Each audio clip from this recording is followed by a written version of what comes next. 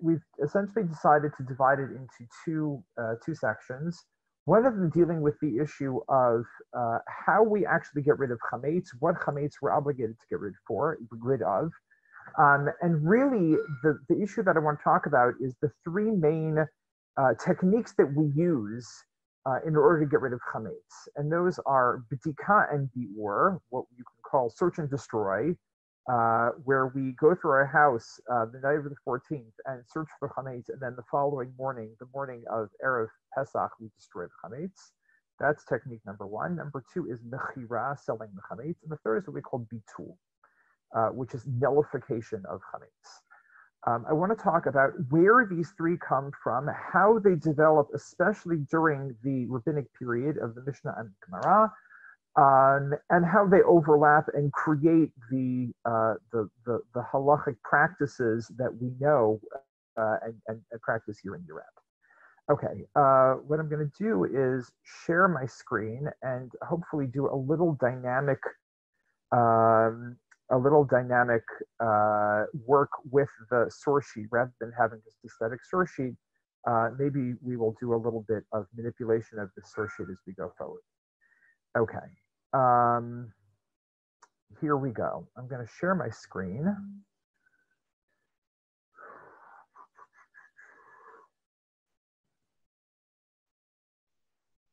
Okay. Masechet Pesachim is an interesting masechet because it's while it all talks about the holiday of Pesach, it's really divided into two. One part is two, but also sort of three. The first four chapters of the masechet talk mostly about the obligation to get rid of chametz, which is obviously extremely relevant even in our own time. The next 5 chapters talk about Korban Pesach in great detail and actually giving a fair amount of historical data, much of which we can actually verify by outside documentation, including Josephus, who talks about the practice of bringing the Korban Pesach during the late Second Temple period. That's part 2. And then the 10th chapter of Pesachim deals with the Seder. So it's really chapters 1 and 4 and chapter 10, which is still relevant to our own day and age, and chapters 5 through 9, which seem to be 5 chapters which are plunked in the middle of Masechet Pesachim from Seder Kodshim, from the section of the Mishnah and the Talmud that deals with sacrifices. So it's an interesting Masechet to learn in that sense, because you have a sense that Pesach was once this unified holiday involving the parts that we know and the parts that we don't know, all of which formed one unified whole. And Korban Pesach was obviously a very central part of that. That's not what we have nowadays, much to our dismay. Rabbi, I mean, not only will we pass coronavirus, but also the temple will be built and we will be able to offer the sacrifice, the Pesach sacrifice again. But Masechet Pesachim starts in an interesting place, which is the mitzvah of B'dikat Chametz. Here we go. Sorry, hold on one second.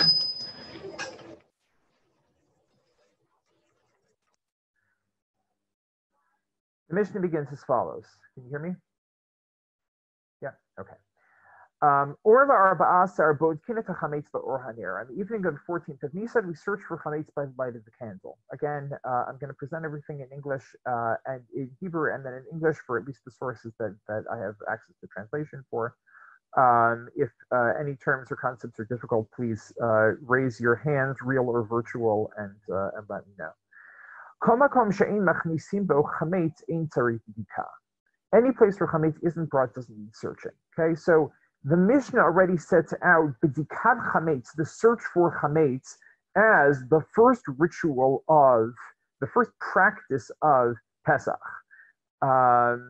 Anybody who has experienced Pesach knows that this is already way too late to start searching for chametz. As your mother probably told you, why are you looking for chametz when I've been cleaning the house for 2 weeks? But this is where the formal ritual part of Pesach begins. The night of the 14th, we search for chametz, and it already lays out a very important point, which is you only have to search for chametz in places that require searching. The Mishnah continues, If so, what were they referring to when they ruled the 2 rows of the wine cellars must be searched? Makom shemachnisim bo chametz, to a place which chametz is brought. Okay, so this is an interesting point. The Mishnah teaches us that you only have to search places where chametz is brought. And then it brings this reference to 2 rows of the wine cellar. Who said anything about 2 rows of the wine cellar? Where did that come from? So what it seems is that there was an earlier iteration of the halachot of bikar chametz that involved at least a partial list of places that you have to check, including 2 rows of the cellar. That part of the Mishnah, in fact, seems to be so ancient, so far predating the Mishnah, which we can date to roughly the 2nd or 3rd century CE, that the meaning of that phrase, bet shurot b'martef, that I'm highlighting here, is debated by Beit Shammai and Beit Hillel, who are late Second Temple schools of halachic authority. So already there we have an analysis of this phrase, meaning that the phrase was so ingrained within the halachic canon that it was debated. Its meaning was already unclear by the time of Beit Shammai and Beit Hillel, and they were debating what it means when we say that you have to check the 2 rows of the wine cellar. Okay, we often don't appreciate the way that the Mishnah is itself a layered document. We appreciate the fact that the Talmud is a layered document because the Talmud explicitly includes and regularly includes a very wide range of voices. But the Mishnah often seems to be presented, if not as completely flat, at least from coming from a fairly narrow historical period that we call the Tannaitic period. The early Tannaitic period includes Beit Shammai and Beit Hillel and a few earlier scholars. The later Tannaitic period is Rabbi Akiva and his students and their students in the post Second Temple period. But what we have here is a very, very early remnant of a halachic code that talks about this category of b'tikat chametz. And its meaning is debated by Beit Shammai and Beit Hillel. As we often find, Beit Shammai is the more stringent of the 2 positions. What does it mean 2 rows in the wine cellar? Beit Shammai say 2 rows over the area of the entire cellar must be searched. Meaning, if you have a picture, if you can picture a kind of phalanx of wine barrels lined up, stacked one layer on top of another. Beit Shammai says you have to check the entire 2 layers of barrels across the width of across the area of the entire cellar. And Beit Hillel says no, the outer 2 rows that are the uppermost. Only the upper 2 rows, not even the layers, but just those 2 outermost rows of barrels must be searched. What are they debating, says the Mishnah? They're debating the way in which this phrase should be interpreted. And now what the Mishnah does is it takes this case-specific phrase, 2 rows of the wine cellar, and tries to square it with the more general phrase that we have here, any place where chametz isn't brought doesn't need searching. Okay, so here's another interesting point. I see something just... Oh, okay, terrific. Great visual depiction of the barrels. Thank you. I'm sure I could find it online, but I don't want to waste time doing that. I remember when I visited with my family a couple of years ago, the Barkan winery, which is not far from where we live in Israel, and there it's really a massive room. You have thousands upon thousands of barrels. And my wife actually worked in a kibbutz where they produce wine, but on a much smaller scale. And she was just astonished by the massive scale of this wine cellar, where you had literally, each row or each layer of barrels was hundreds of barrels. What's going on in the Mishnah here? We have this old phrase, 2 rows in the wine cellar, that's very case specific. It's referring to a very specific place in your house that you have to check. And that's the earlier phrase. And now a later phrase that's incorporated into the Mishnah is this phrase, Kol makom she'ein machnisim bo chametz ein tzarich b'dika. And what the Mishnah is doing is squaring the general statement, the later general statement, with the earlier case-specific statement. Here's an interesting phenomenon that also happens in the Mishnah to a greater extent than we appreciate. You have this development of halakha from case-specific rules into more general principles, and sometimes there's tension between them. Sometimes the more general principle seems to be at odds with the case-specific ruling, and then you have to figure out how the two really mean the same thing. Why did they rule that you only have to check 2 rows of the wine cellar? Because that's the only place where chametz would be brought. In other words, if you were going during your meal down to the wine cellar to bring up a barrel of wine, what part of the wine cellar would you be likely to access with your possible piece of bread in hand? I've actually done this, going back to my kitchen to get something, and whoops, I dropped some crumbs in the drawer, which is what we're going to be cleaning out in the next 2 weeks. These are the areas, this is the area of the wine cellar where you could conceivably have dropped a piece of bread and that you would need to check. Okay, so just to give you a sense, this Mishnah gives us a sense of how ancient and how deeply ingrained the practice of the Dikat Chametz was in the way that they dealt with Chametz and cleaned their houses of Chametz in the rabbinic, or actually even pre-rabbinic period. Okay, when we think about rabbinic law, it doesn't simply date from the Tannaitic period, the period of the main scholars of the Mishnah. Its roots are really deep in the Second Temple period, and that's evident in this Mishnah. Okay.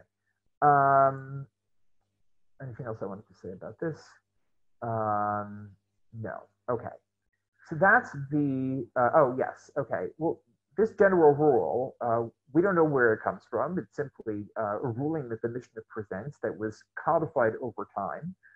It's actually a very important rule, practically speaking. When you think about the places that you check, we have this habit of making Pesach cleaning essentially a kind of spring cleaning, and that's not what it's meant to be. I remember my mother attending a shiur of Rabbi Silber's many years ago, and what he says, what he said to his audience is simply, "Dust is not chametz." And this word is an important rule to remember. On the other hand, there are places that you sometimes don't think of checking. For me, ground zero of Pesach cleaning is under the seats of our car, including in every tiny little crevice where somebody has no doubt dropped a pretzel or a cheese cracker over the course of the year. Those are the places that you need to check chametz. There's a level of reasonability that is built into the institution of Dikat Chametz. This is the point we'll come back to a little later on. How do we do Dikat Chametz? So this is supplied not in the Mishnah itself, but by the Tosefta, which has been quoted in the Talmud Bavli. Or l'arba'asar bodkina chametz le'or haner. Okay, we already had the phenomenon of or haner in the Mishnah, and now the Tosefta elaborates. Ein Tosefta is a compilation that's parallel to the Mishnah, dates from roughly the same period of time, and then it elaborates. Ein bodkin le'or hachama lo le'or havana ela le'or haner.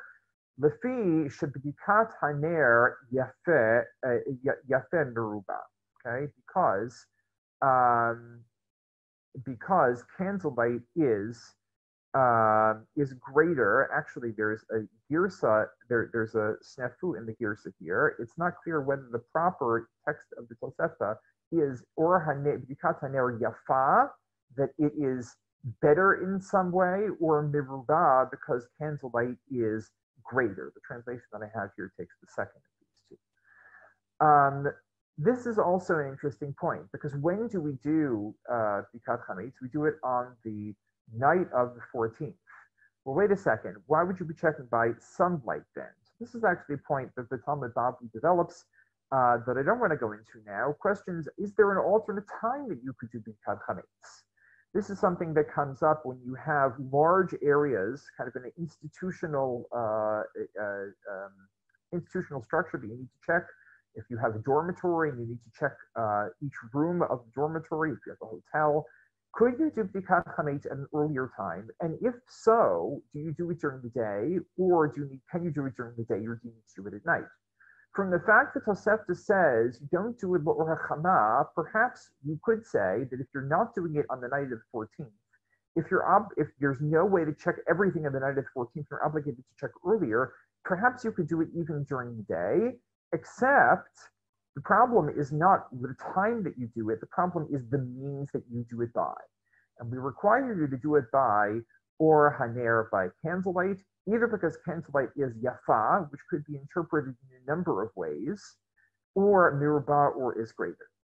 If you say it's yafa, and this is actually the variant text that we find in the Bavli, not miruba, but yafa, what you end up saying is that candlelight is a more effective, and actually the way that it's phrased is a more precise way for you to check. Candlelight provides a more effective and point what's the word I'm looking for? Focused light that's appropriate for checking. This is a question that comes up nowadays. Should you check by candlelight or flashlight? And the simple answer is you should check by flashlight because candlelight, you run the risk of a fire. That's the simplest reason. And if you're going to go with Yafa, then you should certainly use a flashlight because flashlight is more effective and more focused. Nonetheless, many people still have the custom of using candlelight, and in the second part of the Tosefta, we see at least one reason why. Even though there's no proof for the notion that you have to be chametz by candlelight, there is a hint to this in the following two verses from Tanakh. In that term, I will search Jerusalem by candlelight, or maybe a better translation here is lamplight. We'll talk about that in a second. And that which it says, the life breath of man is the lamp of the Lord, revealing his innermost parts. Ner Hashem nishmat adam chofes kol chadrei vatim.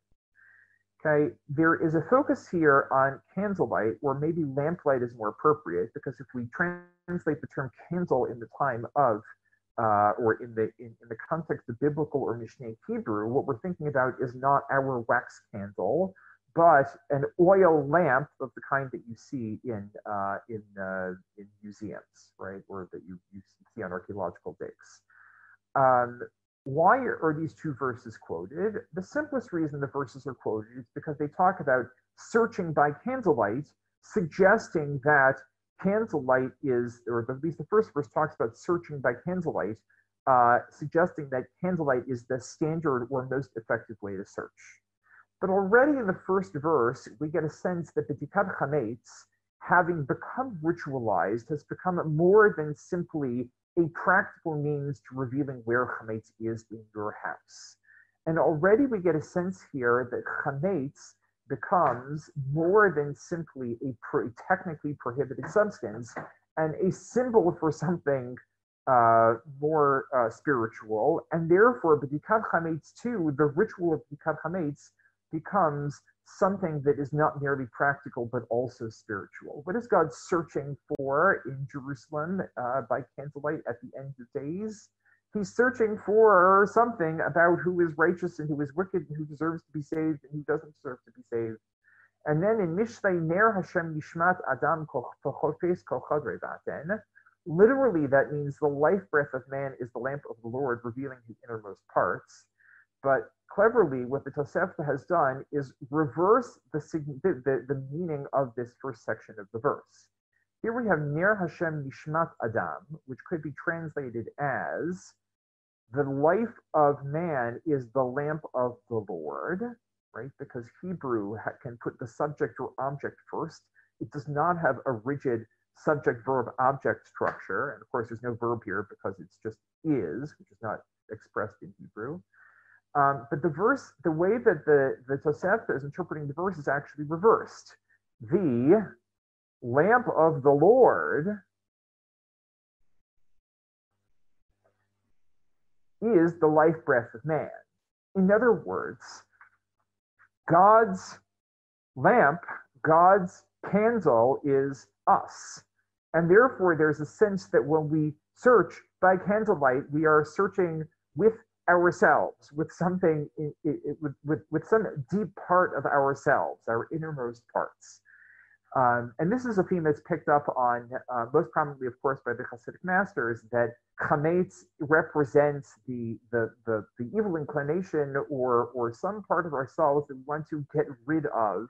And Pesach is the time when we purify ourselves of that evil inclination, or the pervasive parts of our souls, and that's what the B'dikat Chametz is. And so it acquires, in the way that it becomes ritualized already by the period of the Mishnah, it acquires a much deeper religious significance not only as a practical way of getting rid of chametz, but also this kind of dimension of a spiritual quest of searching out the innermost parts of ourselves as we search out the chametz in the house.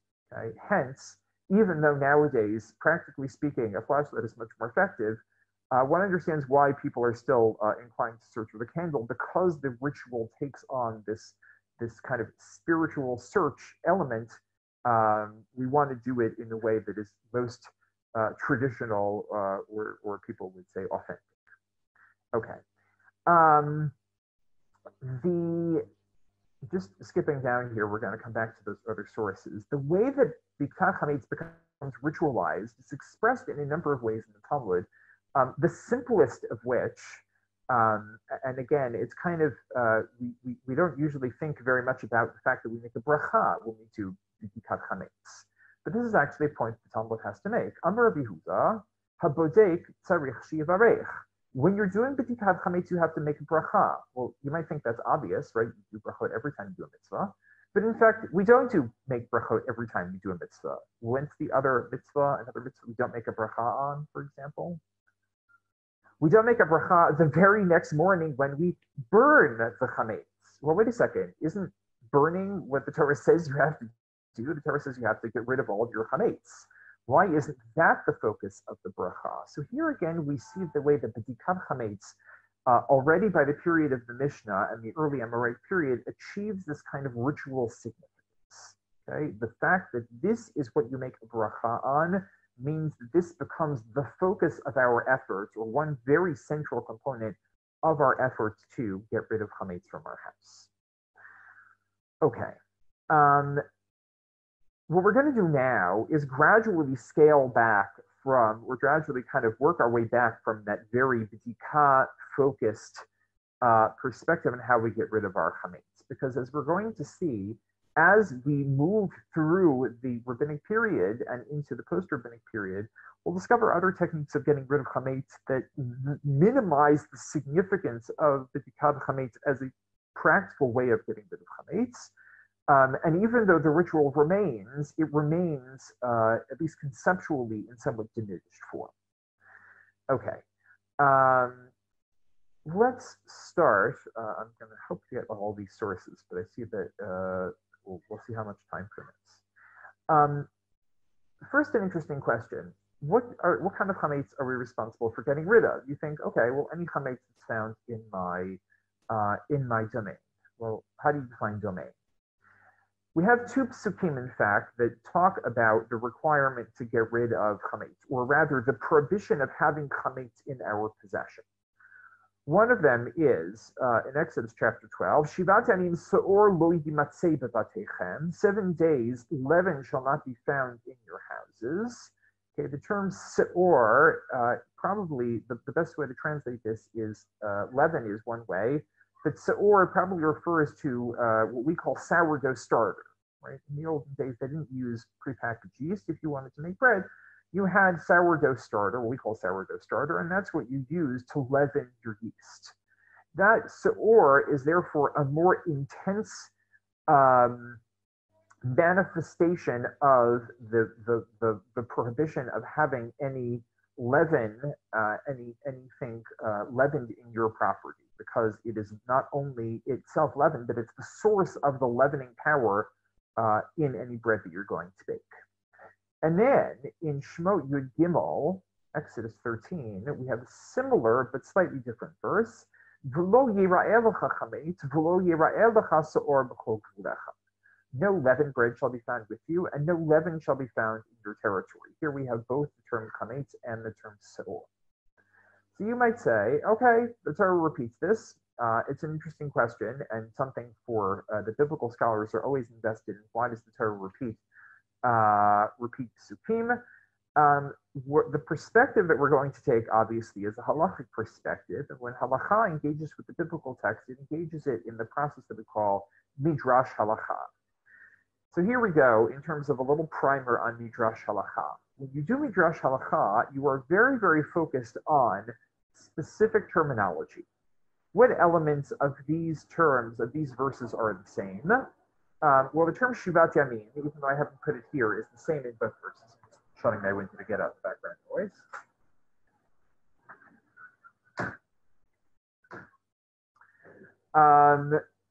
But there are some other discrepancies. This verse, as we said, mentions only Seor, whereas this verse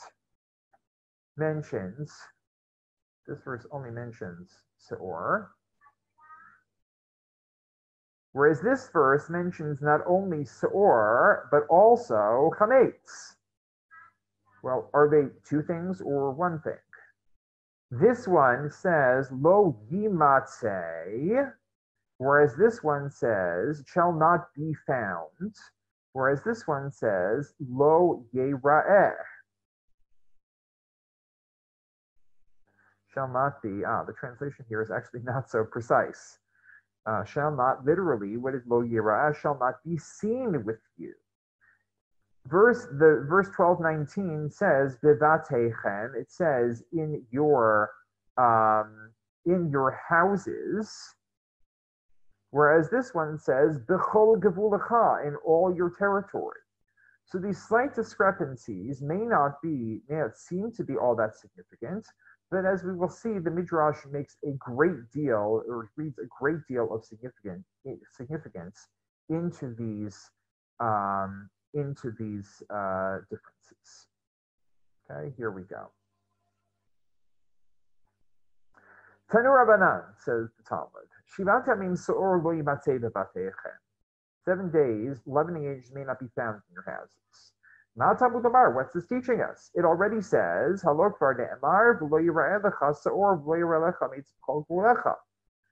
leavening agent may be seen by you, nor chametz may be seen by you in all your borders. Okay, so the Talmud is actually asking in an interesting way. Why do we have verse 12:19? It says we already have verse 13:7, even though it's citing them out of order, right? Why do we need both verses? Is essentially the question. What does each verse come to teach me? Here we go. Because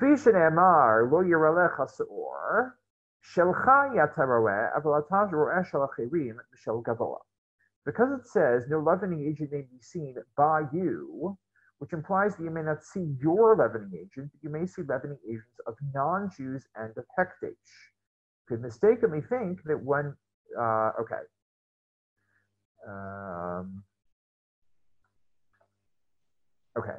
if you only had, what's it saying here? Sorry, the translation is not as precise as I'd like. Look, it says here, Lo yera'eh lecha seor. We didn't really notice the lecha. The lecha is actually not usually translated, though here it's preserved in this translation. With you. Okay, well, that's not really much of a significant phrase. Lecha, in fact, is often read by the rabbis to have a great deal of significance. What does lecha suggest? Often in Midrashic readings, lecha meaning not only with you, but owned by you. You may not see your leavening agent. Implying, what could you see? You may see the leavening agents of non-Jews and of Hekdesh. Yachol yatmin v'kabel piktonot min hanochri. Okay, so already the your limits the scope of the chametz for which you're responsible. What chametz are you responsible for? You're responsible for your chametz that is owned by you. So here's an interesting point that we read out of the verse in this context. The parameters of owning chametz is specifically defined not as chametz existing in your domain, but your ownership of chametz. In other words, the prohibition of having chametz on Pesach is legalized. It's made subject to that legal concept that we call ownership. Well, how far do we take that? What do you mean? You could mistakenly think that when they hide leavening agents or accept collateral of chametz from a non-Jew, I'm going to take this out. Therefore, the verse teaches us by saying it will not be found in your property. In other words, if I only had verse 13:7, what might I say? Oh, lo yira'eh lecha chametz. I can't see it. What am I going to do if I can't see it? I'll just close my eyes and wear blindfold while Pesach. Not so practical. What will I do? Hide it away. I don't see it. Also, it says lo yara lecha. If you don't own it, maybe you're not responsible for it. Well, we did say that a minute ago, but that is limited or mitigated by the implication in this verse. What does this verse say? Lo yimatzeh, it shall not be found. If we say it shall not be found, well, that means I can't hide it, because if I hide it, sure, I can't see it, but I might find it. And notice in this verse, there's no lecha. So what do? We split the difference. Talmud lamar lo yimatzeh. Okay, we're going to see how we split the difference in a minute.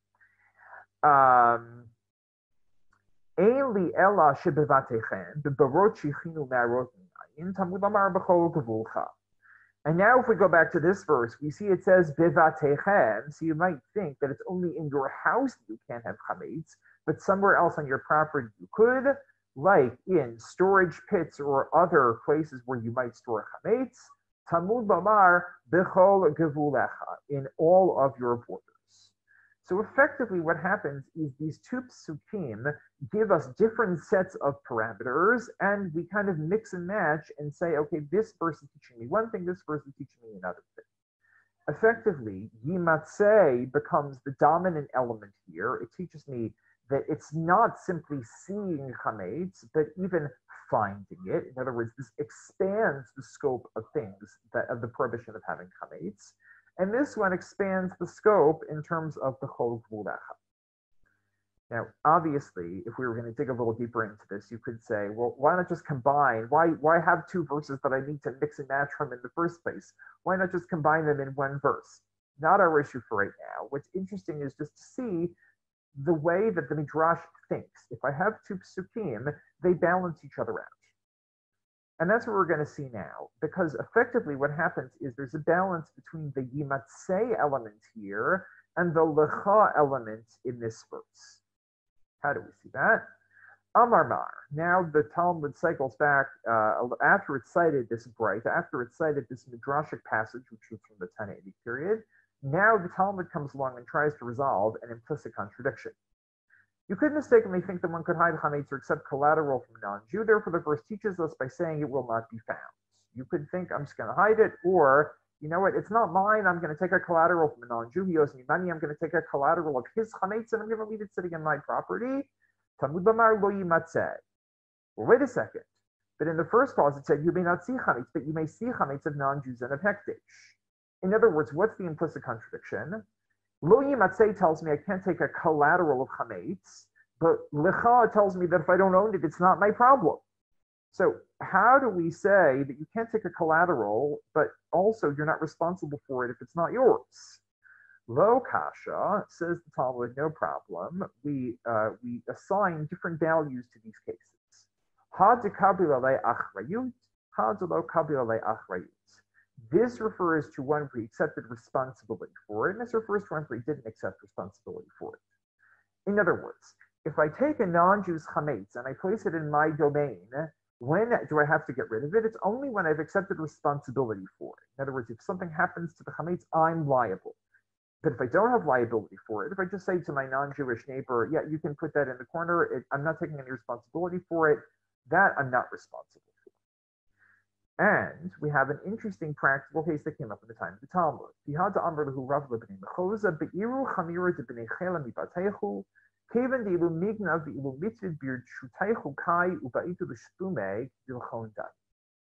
Rava said to the people of the Choza, remove the non-Jewish soldiers' chametz from your homes, because if it would be stolen from you or would be lost, it's in your domain. It's considered your responsibility, and therefore you need to pay them. Therefore it's like yours, and it's forbidden. So also here, we see a deepening of this kind of formalization of this prohibition to own chametz, where it's subject not only to ownership, but an even finer grained distinction between liability and not liability. And where the Talmud proceeds here, and the medieval authorities go even further, is they formalize this to the point where they put it in certain halachic categories. This kind of watchman, this kind of shomer would have to get rid of chametz. This kind of shomer would not have to get rid of chametz. Chametz then becomes not a general prohibition of having chametz in your domain, but a very formalized notion of ownership, of owning chametz. Okay, and this is going to be significant as we go forward. Okay, that's as far as the parameters of the prohibition. But now we have another interesting phenomenon, which we started talking about before, which is bitul. Bitul meaning verbal nullification of chametz. And this comes up not in the first parak, interestingly, but all the way at the end of the fourth chapter of Pseach. ההולך לשחוט את פסחו ולמות בנו לאכול סעודת אירוסין בבית חמיו ונזכר שיש לו חמץ בתוך ביתו. He who is on his way to slaughter his Pesach sacrifice or to circumcise his son or to dine at the betrothal feast at the house of his father-in-law, and he remembers that he has chametz at home. Okay, somebody was not doing proper preparation for Pesach. He has a very busy Erev Pesach. He's on his way to Jerusalem to sacrifice korban Pesach or some other ritual matter that he has to tend to, and suddenly he forgot that he has chametz sitting at home. If he's able to go back and remove it and then return to his religious duty, he must go back and remove it.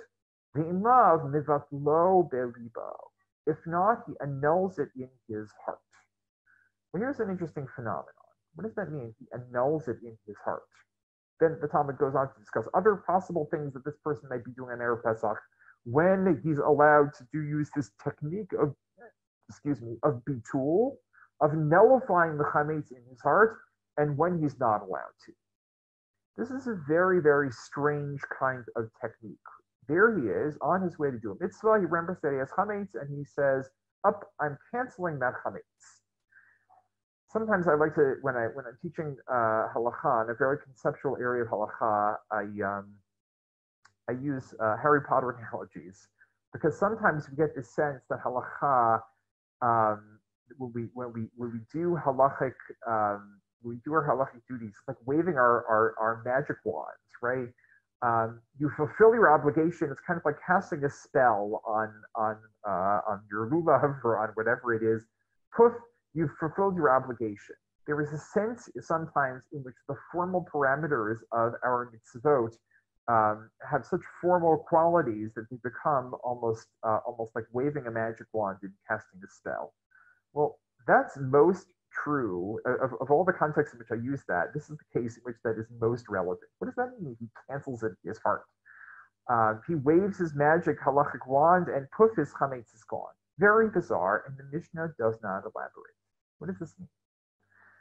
Well, we don't actually see very much elaboration, but what we do find is that bitul shows up in the first chapter of Masechet Psachim, again in the context of bedikah. Part of the ritual of bedikah, as we said, is making a bracha, is making a blessing. And now we find another element that comes up in the way that the ritual of bedikah has developed over time. Amar Rabbi Yehuda Marav Hapodek Tzarich Sheyivatel. Rabbi Yehuda said, in the name of Rav, one who searches for chametz also needs to verbally nullify it at that time. In other words, already in the Amoraic period, part of the ritual of bedikah is the practice of bitul. And this is the root, this is the source of what we do after we're done searching house for chametz. We say the formula of bitul, which is kol chamira v'chamia de'ika b'rishuti, and so on and so forth. Any chametz that I did not find, and then the morning of B'yur, we say any chametz that I did not burn should be batel, should be nullified. Now, the Talmud still doesn't explain what this means, but it's very clear that the way the Talmud is incorporating it into the ritual of bedikah means that it's kind of a backup mechanism. So now the Talmud says, my Taima, why is this? What's the reason? Maybe because there are some crumbs somewhere that you didn't find. They're not important. Halo chashivet. Crumbs are, again, not something that you are obligated to get rid of. They are null and void on their own. That's the sense of what the Talmud is saying. If so, what's the reason? Amarava, Rava, in the fourth generation of Amoraim, comes along and says, it's a decree out of concern that maybe he'll find a nice loaf of chametz and it will be important to him. In other words, what happens, and sadly, unfortunately, this happens every so often, you think you've done a total search of your house for chametz, and then, as happens, you open the freezer. I forgot to check the freezer. And what do you find in there? some who knows, something that you're restoring for a special occasion, some chametz that you're restoring for a special occasion, and you forgot about.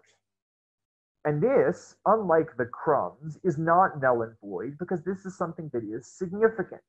This is something that would be important to you. Why does it matter that it's important to you? Again, this phrase just pops up in the Talmud, date ibafe, without any explanation. And this is going to be the focus of what we're going to do of our analysis of bitul as a mechanism. Well, says the Talmud, so when he finds it, let it nullify it then. Why does he have to do the bitul at the time when he's doing the b'dikah? Why not just nullify it as soon as he finds it? Says the Talmud,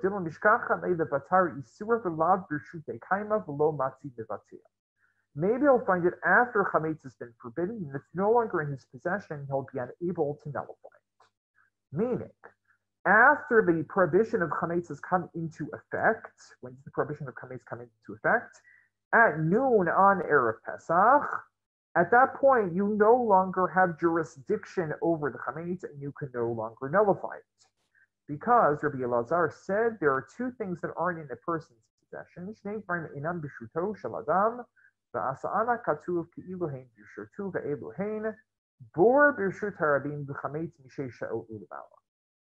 are two things that aren't in a person's possession, but Torah made them as if they're in his possession. These are them, a pit in the public domain, and the chametz afternoon on the 14th of Nisan. Okay, this is also an interesting statement that we're going to talk about as we go forward. What do we see here? We see that bitul too is subject to this notion of ownership. But you can only nullify something insofar it is considered to be yours, in your domain or in your possession. As soon as 6 hours on Erev Pesach comes, the 6th hour, noon on Erev Pesach arrives, the chametz is no longer your possession, but the Torah puts it in your possession. Okay, this is something that we're going to explore as we go forward. But already at this point, we see that you have to do bitul when you still have jurisdiction over that. Otherwise, it is too late.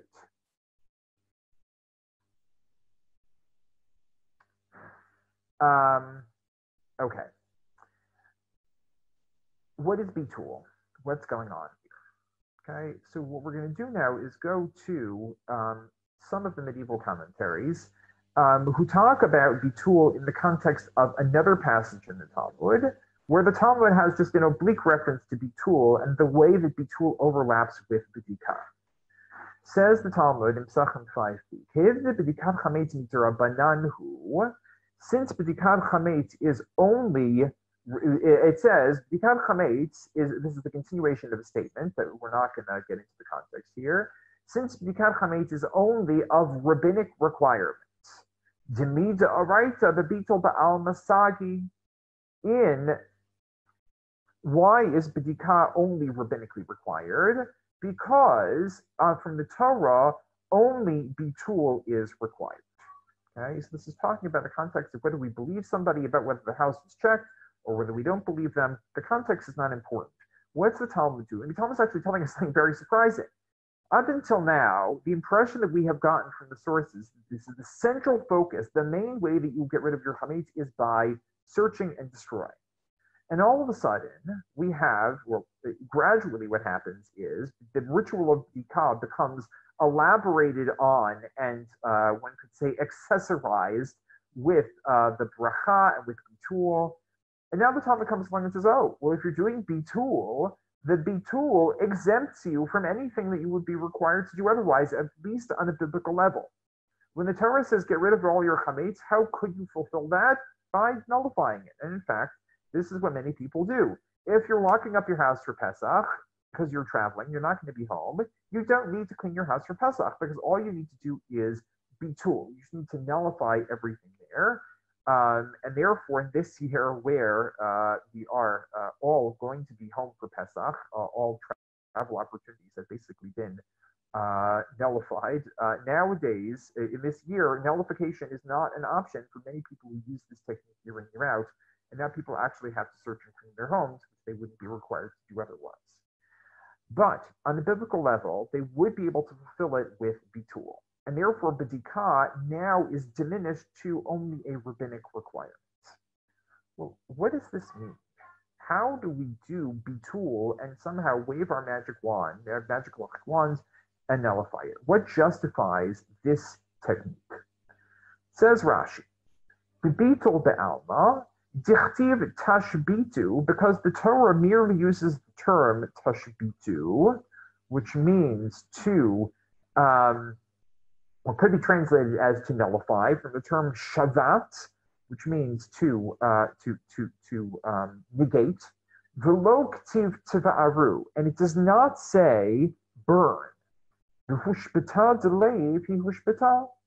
Says Rashi. Rashi is doing a kind of midrash of his own and saying, look, the choice of word here is not tiva'aru, which would mean to burn, to physically destroy it, but rather tashbitu, which could be interpreted more broadly. The semantic range of the term tashbitu is broader than if it had said tiva'aru. The hushbata hashbata, should be hashbata, not hushbata. The hashbata delayed, a nullification in your heart, is considered to fulfill the requirement of hashbata. And this is followed as well by Maimonides, by the Rambam, when he says as follows: Umahi hashbata ha'amra b'Torah. What is the nullification or negation the Torah requires? Hi shivat lo libo v'achshavoto ke'afar. That you think in your heart, or psychologically, mentally, and you think that your chametz is like dust. You imagine that you have no chametz in your property. That it is all like dust. That you have no need of it. Again, there's something about a psychological relationship to your chametz that is being emphasized here, and this is actually what's implied by the Talmud. Remember, when the Talmud talks about the institution of bedikah, what did it say? If it were just crumbs, crumbs are totally insignificant. Halo chashive. You don't have any need for your crumbs. Your crumbs are already effectively like dust, as the Rambam would put it. And therefore, what's the only kind of chametz that you would need to nullify ahead of time, when you still have the ability to do so? That's when da'atei ilave, when you have a desire for or see significance in this chametz, when it will be important to him. This kind of chametz, the kind of chametz I think of is I make a double batch of pie crust. Pie crust is not something that I make so easily, and therefore I stash one in the freezer thinking for a special occasion. Right? That pie crust is really important to me. I work to make that pie crust. And when I find it, I'm going to have that twinge of saying, wait, do I really want to get rid of this? No. That's the kind of chametz that we would be concerned about and that bitul is effective for. The fact that ahead of Pesach, I have said, whatever chametz I have not found and destroyed, whatever chametz I have not physically nullified from my property, that's the chametz that I am using this halachic magic wand to get rid of. Okay, we still haven't explained why that works. The Rambam and Rashi and the Rambam said the reason that works is semantic. The way that the Torah describes the requirement to get rid of chametz is with a word that has broader semantic range than simply physically destroying. It means that I have psychologically negated this chametz. That's enough. Tosfot is not convinced, and Tosfot goes through a series of arguments against this approach and develops a different approach. Omer Rabbi Yitzchak, the early Baalei Tosfot, the scholars of France and Germany in the 12th and 13th centuries, he says as follows: why on a biblical level is beetle sufficient? Mitam deneachar shebitlo have hefker v'yatza merushuto umutar. What happens when you do bitul? When you do bitul, you are making it hefker. Hefker meaning ownerless.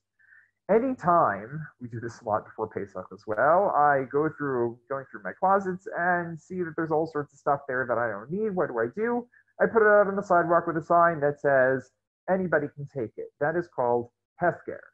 Well, if I'm making the property hefker, it means I no longer own it. Aha, says Tosfot. How is that effective for getting rid of chametz? We've already said that it's not my responsibility if I don't own it. the parameters of the prohibition of having chametz are subject to the legal parameters of ownership. And therefore, if I've made it hefker, it's no longer mine and no longer my responsibility. In other words, Tosfot says this is not about a specific phenomenon or a specific technique that's relevant only to chametz, which is what Rashi and the Rambam are suggesting, that it's based on this term tashbitu. Rather, says Tosfot, this is based on the conceptual notion that I'm not responsible for chametz that I don't own, and effectively goes back to a different verse in the Torah, the verse that we set up here, lo yera lecha, that it's about your ownership of the chametz and not simply having chametz in your domain.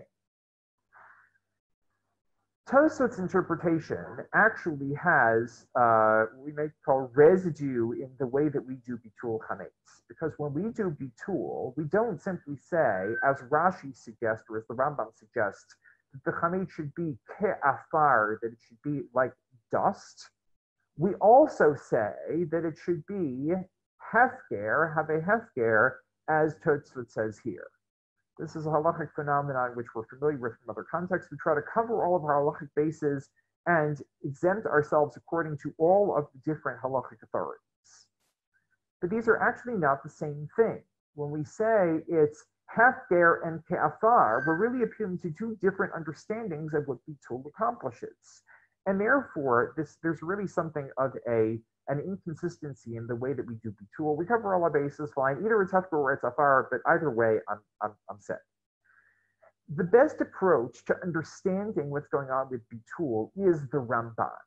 And the Ramban develops a very lengthy essay, a full analysis of what he thinks is going on in bitul. And we're just going to pick out a few passages. He quotes Rashi, doesn't like Rashi because he doesn't think that hashbata implies a mental nullification. And in fact, that's a kind of difficult understanding of the verse. He also doesn't like Tosfot. He says, Vikasha, this is difficult. Understanding bitul as hefker is difficult.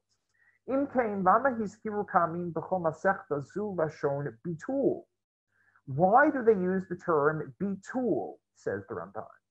Misani hefker shanu chachamim b'chol makom. Says the Ramban, Chazal, our sages, did not forget the word hefker. And throughout the Mishnah, they use the term hefker very freely. Why would you come up with a different term to describe what we're doing with bitul? What, Chazal forgot that there was this concept of hefker? Why did Chazal choose lishon bitul? Says the Ramban, the language of bitul implies that this technique, this mechanism of bitul, is not simply declaring the chametz to be ownerless. And the Ramban reams out a number of different problems, the ways in which the technique or the parameters of bitul are different than hefker. In other words, bitul does not simply mean excluding the chametz from my ownership. It seems to be doing something different. So the Ramban develops his explanation based on what we talked about in the Talmudic passage above. I'm not going to read through the whole thing, but I just want to go back to this passage. The passage which said, Amma Rabbi Elazar, Shnei Dvarim Einom B'Shuto Shel Adam V'Asa'an HaKatuv Ki'ilu Hein B'Shutu V'Elu Hein Bor B'Shut Harabim B'Chametz Mishei She'ot L'Mala. There are two things that aren't in the person's possession, but the Torah has made them their like in his possession. And these are then a pit in the public domain and chametz afternoon on the 14th of Nisan. Let's start with the pit in the public domain. I see we're almost out of time, but I'm just going to take about 5 minutes to get through this point. And then maybe we'll pick up with this, the last of these points, which is Mechirat Chametz tomorrow when we pick up with this. But I would like just to finish off this point, if you can bear with me. What does this mean, a pit in the public domain? I go and I dig a pit in the middle of the street, and I walk away. Am I responsible for any damage that pit does? The Torah says, yes. Why? In what sense is the pit mine? Well, I created it, right? But I could say, well, it's a puddle. It's not my responsibility to fill it. It's true that I created it, but now that nothing about that pit can be owned by me. Says the Torah, nonetheless, we make that yours. Yours in what sense? Yours in the sense that you are now responsible for that. Yours in terms of liability. In other words, a pit in the public domain is an example of something that I do not own in a technical sense that we usually talk about ownership. I can't sell that pit to somebody, right? I can't then use that pit for some purpose because the street is not mine, and yet I'm responsible for it because I created it. And that's the Torah's declaration or edict that it makes me responsible for that pit, even though that's not the way that we usually think about ownership. It's mine with air quotes. The same thing is true for chametz afternoon on the 14th of Nisan. Now, wait a minute. We said that the only chametz you're responsible for is chametz that you own. So why does the Torah have to make it yours? Wasn't it yours already? Why is the chametz no longer in my possession for afternoon on the 14th of Nisan? The Ramban says, very simple, because chametz, as soon as it becomes prohibited not only in terms of keeping it, but also in terms of benefiting from it. There are very few substances in halakha that I'm not allowed to benefit from. One of them, for example, is basar b'chalav. If I cook meat and milk, I'm not allowed to sell it. I'm not allowed to feed it to my dog. I'm not allowed to gain any benefit from that thing. The same is true for chametz. I'm not allowed to gain any benefit from chametz, which is actually an important point when it comes to people who have a large amount of chametz. They have a store or a chain of stores where they sell chametz on Pesach. When you get around all the parameters of owning chametz, they're also not allowed to benefit from the sale of that chametz on Pesach, even so far as getting monetary benefit from it. Well, if I can't get benefit from something, effectively, I can't own it in any meaningful way. Therefore, as soon as the Torah comes and says, now it is Pesach, and Pesach, as far as chametz is concerned, starts not the night of the 15th, when we sit down to our Seder, but already the afternoon of the 14th, when the temple was still in existence, we'd be bringing our Korban Pesach. That's when the prohibition of chametz comes into being. As soon as that happens, the chametz that was mine a minute ago is now no longer mine because it's prohibited in any sense to me. I can't even get benefit from it, therefore it's as if it's no longer mine. Aha, but there's a twist. It's no longer mine in a financial sense or in a legal sense, because something that I can't get any benefit from is effectively no longer mine in a legal sense. Nonetheless, just like the pit in the public domain is mine in terms of a liability sense, so too the chametz afternoon on the 14th of Nisan is mine in one sense and one sense only, and that is liability. Okay? So effectively, do I really own any chametz over Pesach? Is there any chametz that is really mine, right? Any chametz that is really lecha? I can't own the chametz on Pesach, so what could I possibly be responsible for?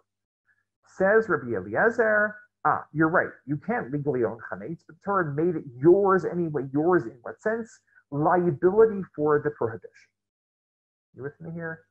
There's a discrepancy between the formal parameters of ownership and the parameters of my liability for the chametz. And this, says the Ramban, is the key to understanding bitul. When we get to bitul, what do we say?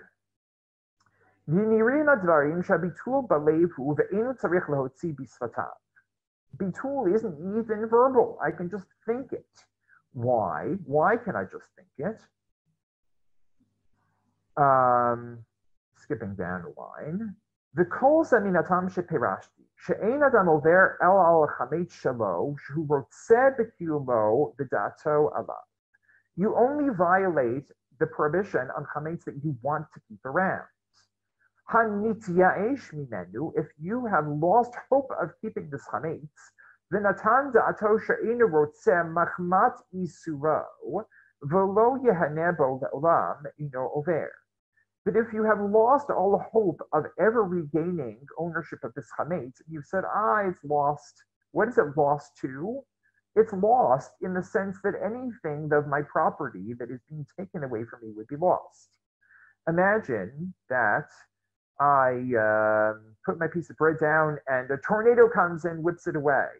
I lose hope of ever recovering that chametz, right? In other words, at that moment, I say to myself that chametz is forever lost to me. Says the Ramban, effectively what happens on noon of the 14th of Nisan, there's a halachic tornado that sweeps through my property, And it takes all chametz away from me because now I'm no longer allowed to benefit from it. It's effectively no longer mine. Says the Ramban, right? Mashal l'mamon aveda. This is just like if property would be lost to me. Kevan shenita eish mimenu b'libo yatsa merushuto kol hazochebo kinao.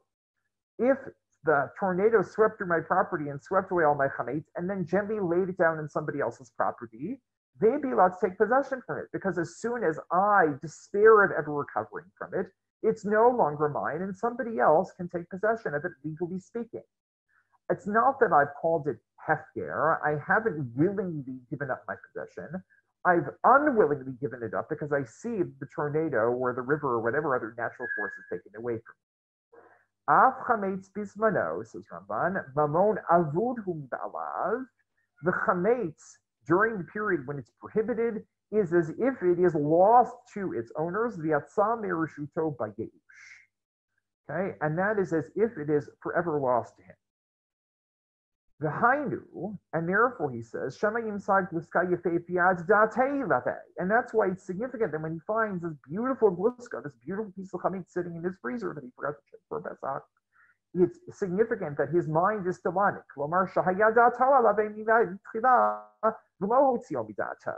What's the concern if you don't do bitul, that you will find that piece of chametz and you will say, oh, I wanted that all along. What is bitul effectively then? Bitul is essentially acknowledging or acquiescing to the notion of this halachic tornado, this halachic river that's sweeping through my property and removing all chametz from my possession. Just like as if it's a physical force, I have no choice but to say, yep, it's gone. So too, if it's a halachic force, there's a difference. If it's a physical force, I have no choice but to say, yep, that chametz is gone. It's no longer mine. I am despairing of ever recovering out from it.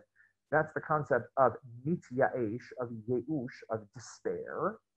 So too, it's different, again, when it's a halachic force. Now I have to imagine and accept the fact that there's an imaginary halachic tornado coming through my property and sweeping all my chametz away. Bitul, says the Ramban, is the process of acquiescing to and acknowledging the force of that halachic tornado. If I say to myself on Erev Pesach, I see that all my chametz is going to become null and void, it's no longer going to become mine because the Torah is taking it out of my reshut, I want that to happen. That's what's going on when I do bitul. Is that hefker? In the sense that it's no longer mine, yes. But it's not that I am willingly taking it out of my property the way that I do if I put things on the sidewalk and put up a sign saying free for anybody to take. Who is taking it out of my property? The Torah. The process of bitul then is acquiescing to the Torah's will and saying, yes, this is no longer mine. And then even if I find it afterwards, I said, I already acquiesced to the Torah's will, and that beautiful pie crust that I made oh so carefully that's sitting in my freezer, I already have psychologically dissociated from. That, says Ramban, is the concept of bitul. In other words, what gives us the power to wave our halachic magic wands and say the chametz is no longer ours? We are simply harnessing the power of the Torah. The Torah makes all chametz from 6 hours on Erev Pesach on asur b'hana'ah, makes it prohibited to gain any benefit from it. And we are simply harnessing the power of that halachic reality and saying, yes, we acquiesce to that halachic reality, we accept that, and we are psychologically dissociating from all the chametz. And now, at that point, what Rabbi Eliezer said back here, which is that the Torah puts it back in your possession, makes you liable for it, that is no longer true. When does the Torah put two things back in put the chametz afternoon and the 14th sun back in your possession? Only if you haven't done the bitul. Even if you're still holding on to the chametz that you might find and saying, oh, maybe I'll save that for after Pesach. If you have acquiesced to the Torah's reality, that's when you're no longer responsible. That's when the Torah no longer gives you the liability. And that's what we accomplish by bitul. Okay, so we've laid out the way that bitul, bidika and bitul overlap within rabbinic literature. Bidika being the primary ritual means of getting rid of chametz, and bidika being the primary ritual way, the search and destroy, which is undercut to some extent or undermined to some extent by the phenomenon of bitul, which is a kind of a kind of override mechanism where any chametz that I didn't find, I can simply psychologically nullify. We understand well why it's a backup, because you have to actually exert effort into getting rid of your chametz. You don't want to have your chametz lying around such that you might find, I know I talked about pyrocrust, but for some people it's that bottle of whiskey that's sitting in their liquor cabinet. The bottle of whiskey that you might find and say, oh, it's a good thing I didn't actually get rid of that. It's a good thing I didn't actually pour that down the drain.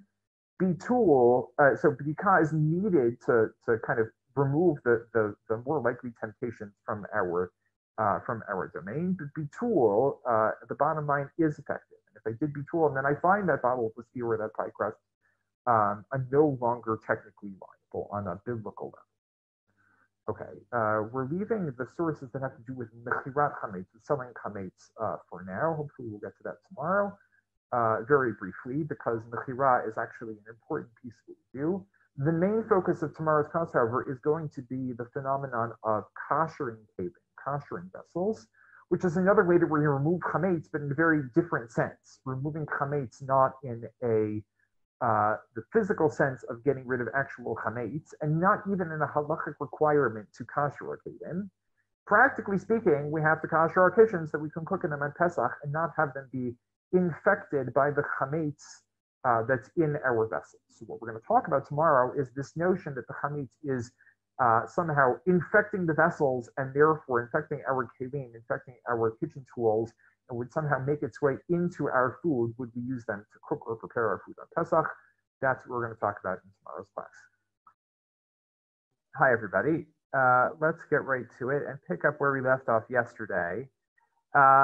Even though yesterday we were talking about how to get rid of chametz from our homes, the various techniques that we use, b'dika and biur, which is search and destroy, bitul, which is mentally or psychologically or halachically, magically nullifying the chametz,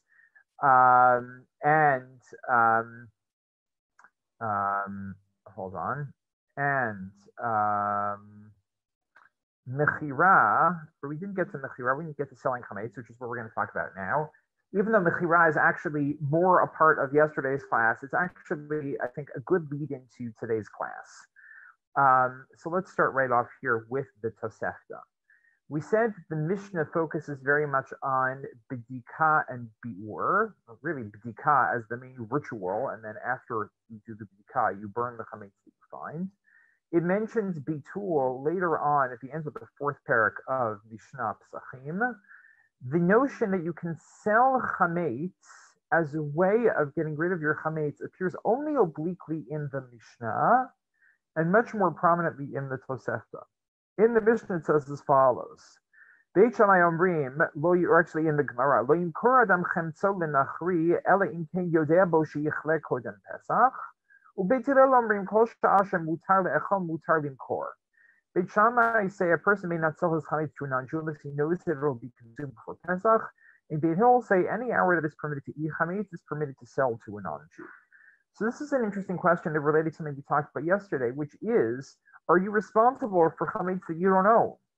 Beit Shammai seems to think that you are. Beit Shammai seems to disagree with the midrash that we read yesterday and say that even if you don't own the chametz, if it's found by you, meaning it's somehow in your domain or your possession, you are liable for that chametz, and you're responsible for that chametz. You're liable for a biblical prohibition if you don't get rid of it before Pesach. And therefore, says Beit Shammai, the only way that you're allowed to get rid of it for Pesach is if you know the non-Jew will consume it before Pesach. Otherwise, it still exists. They don't say no. If it's not yours, if it's not legally yours, you're not responsible for it.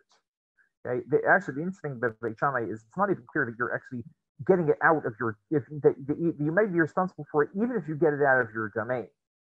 In other words, Beit Shammai doesn't seem to think of selling chametz as a way out of the problem of having chametz before Pesach.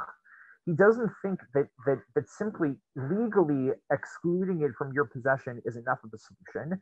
You have to actually destroy it, and therefore the only way that you would destroy it is by having your non-Jewish friend eat it.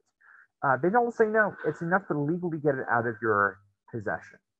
This is the only place in the Talmud Bavli that we see that this appears, this notion of selling chametz as a way out of the problem.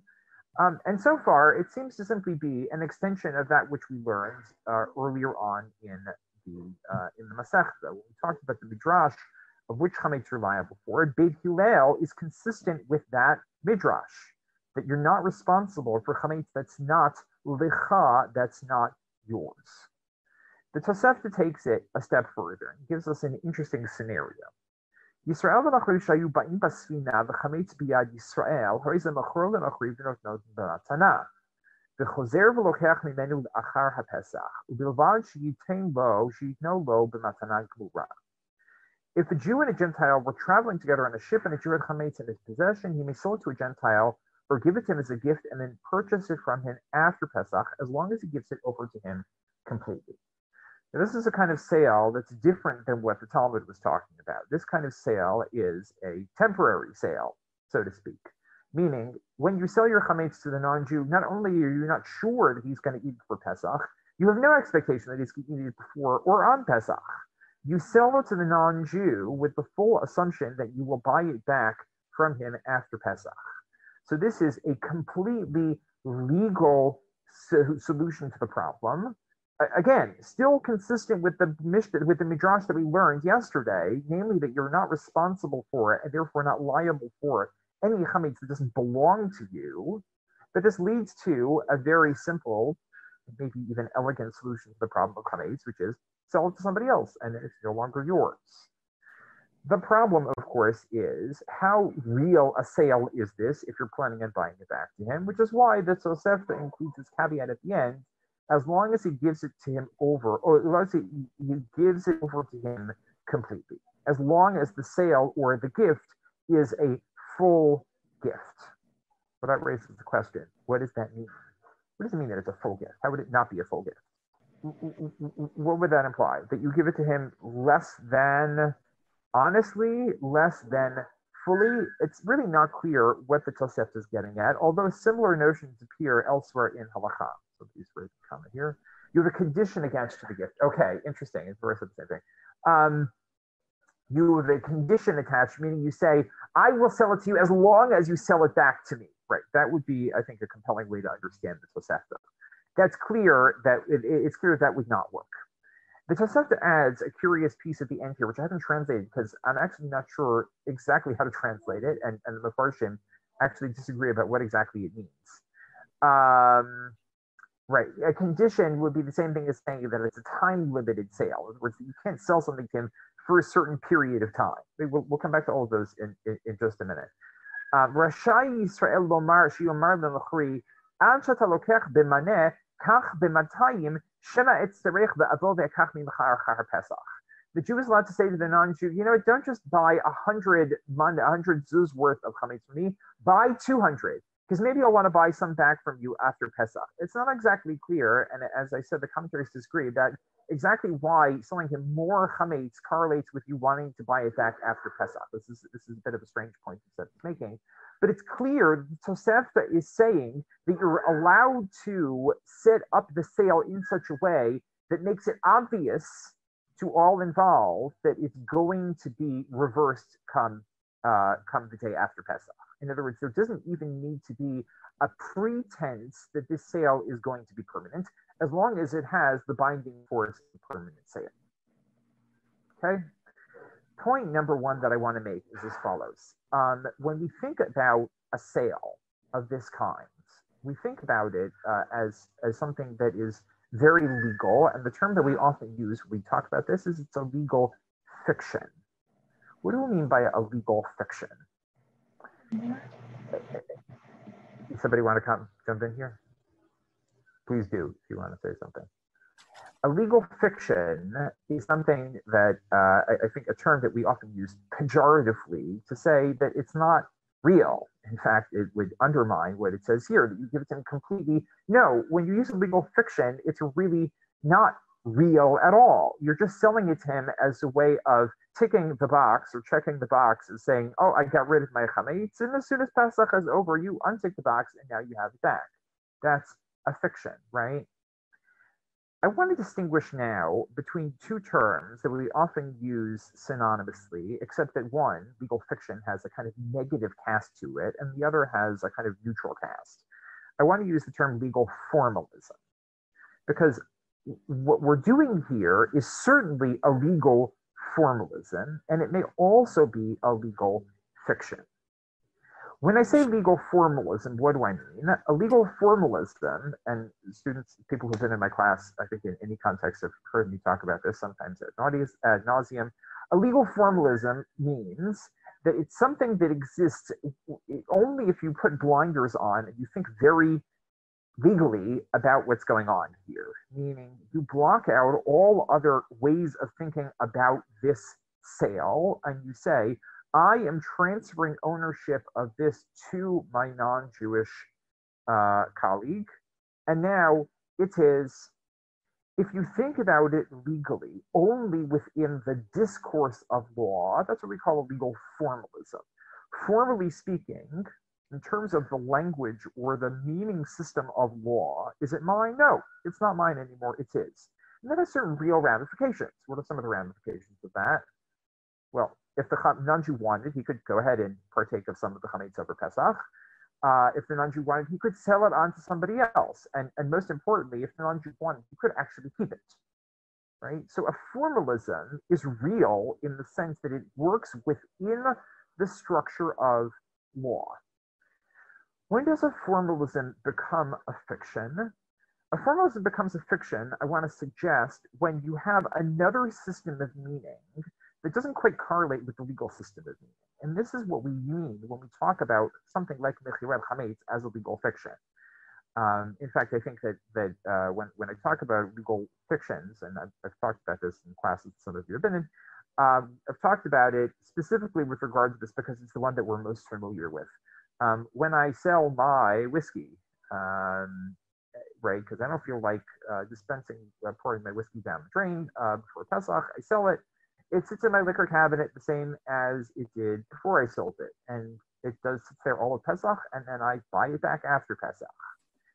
If I put on blinders, right, I block out all other possible ways of thinking about what I just did, and I say, legally speaking, is that mine? No, it's not mine. There's a non-juice liquor in my cabinet, right? And people who are deeply committed to halacha as a way of thinking about the world, right? Think Rav Soloveitchik, Allah halachic man, will genuinely believe and feel with every fiber of their being that the liquor in that cabinet is not the same as the liquor that was there before. It's no longer mine. They will open the cabinet and say, oh, what a strange bottle of liquor that's just sitting there. The problem is that we also have other ways of thinking about our property that don't necessarily have, that aren't necessarily strictly legal. If I see liquor in my cabinet, I think, well, it's still in my possession. I may not own it, but it's still in my domain. And generally, what do we associate with things that are in our domain? If we're not thinking terribly legally, if we're thinking kind of balabatishly, right? If we're thinking kind of commonsensically about the stuff in our world, stuff that's in my domain is usually mine, right? And unless somebody tells me otherwise, I assume that something that's in my domain is mine. Legal fictions are cases where there's a dissonance between law and some other way of thinking about something. Generally, what do? We sell something. We sell it, that's the legal side, and we give it to the other person who we sold it to. That's the practical, common sense, balabatish side. In other words, usually ownership and possession go together. When ownership and possession don't go together, when they diverge, when I give up ownership of something but keep possession of it in some way, well, now suddenly I have a problem. And that's what we call a fiction. There's a kind of dissonance I have, which was what we refer to when we talk about things as fictitious in a legal sense. I saw the two comments here. Let me just check these. There's the chat box. I'm not actually defining domain as any particular reshut here. In fact, I don't actually want to define domain too explicitly, because when we talk about domain, we actually have to give up the domain that our chametz, that we can't have chametz in our domain, even if it belongs to a non-Jew, as long as we are responsible for it. So really, when I say it's in my liquor cabinet, the liquor cabinet is technically no longer my domain at all, because if it were, I would be responsible for the stuff that was there. There's a sense in which we are also selling the space that our stuff is in to the non-Jew. Okay, but again, I don't want to get in terms of the too technical side of it.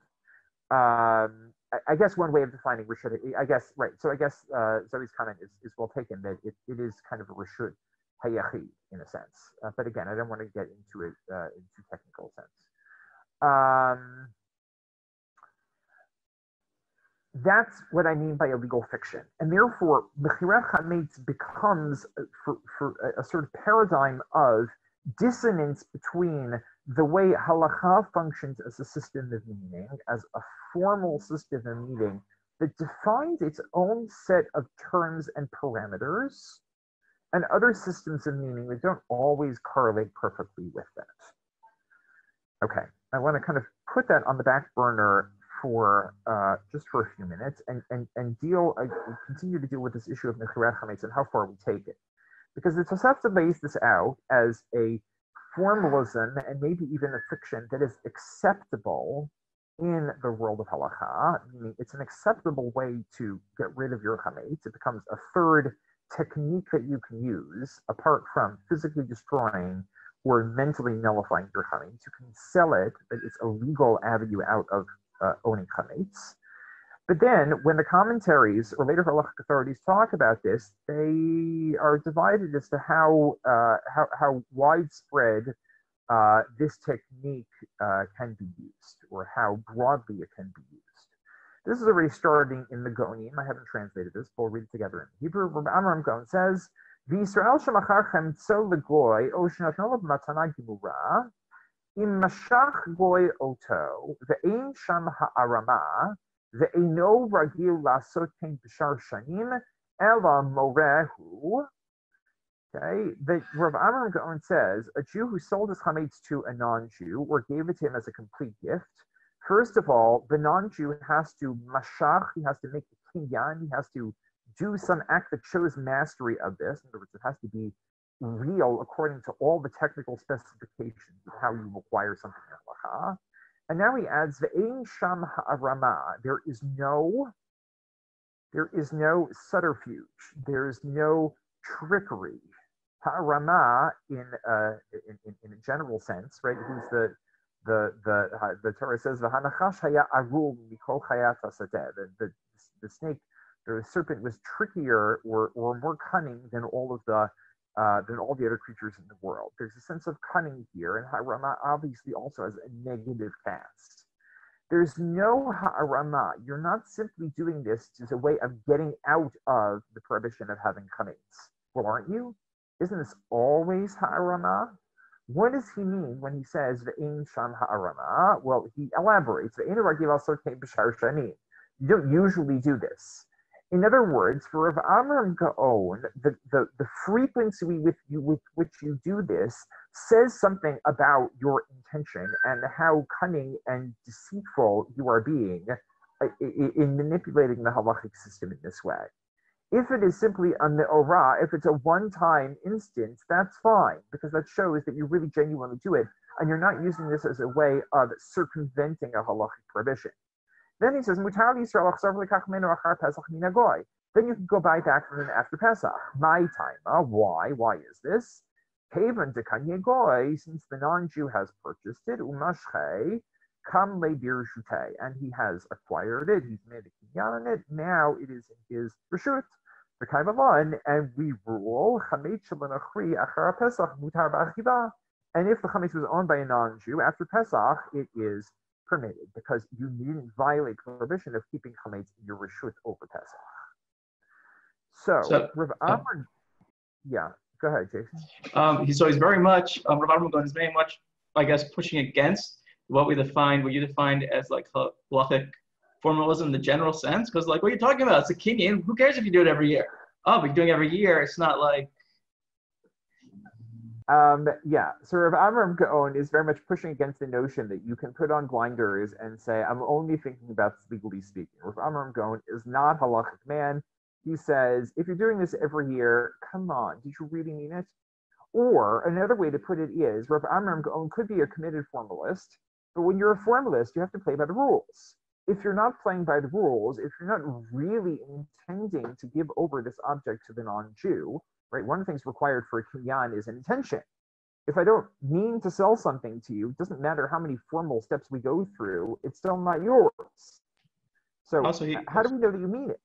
Yeah. And also, he says, because can you go?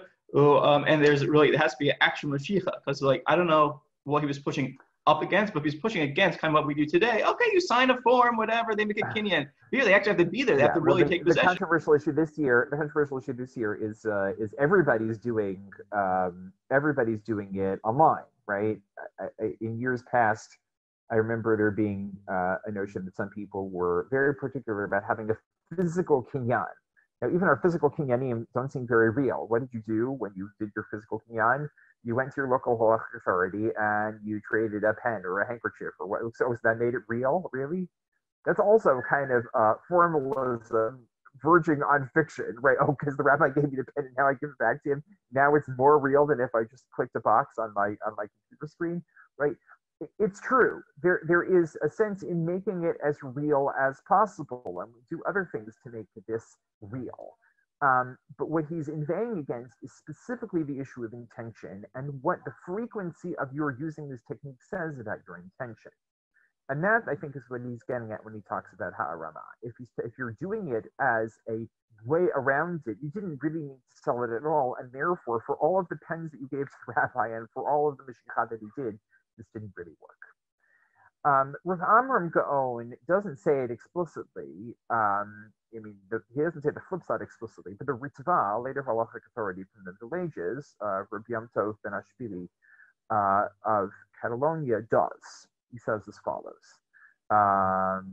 He says, "Umocher lenachri avalim he'erim v'hu ragil lasot kein b'chol shanim limkor l'goy kotem Pesach v'litol achar Pesach kansinan le v'hu asur lo u'lechol Yisrael achar Pesach."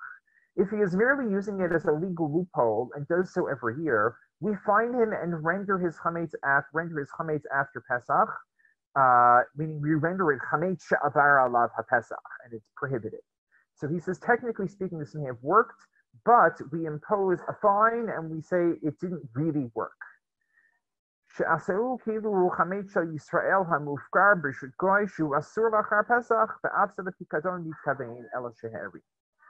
it's considered as if it were chametz given over to a non-Jew for safekeeping, which is forbidden after Pesach. And he too merely intended to give over for safekeeping, but he used a legal loophole. If you gave your chametz over to the non-Jew and said, you know what, I'm going to keep ownership of this, just watch it for me, that's chametz shavar alav Pesach. And therefore, the Ritva says, if it's clear that you're using this as a loophole, it doesn't work. When did mechirat chametz actually become part of the halachic system? The way I should put it is, when did it become normative practice? There were hints already in Rav Amram Gaon and in the Ritva. This is already something that was being used at various points in history. But I think the evidence points toward it becoming a major, a significant way of getting rid of your chametz, a significant technique that became a standard part of our arsenal of how to get rid of chametz only in the early modern period. And that has to do with certain socioeconomic changes, certain changes that happened as the Jewish community, the major centers of Jewish life shifted to Eastern Europe, and Jews shifted professions.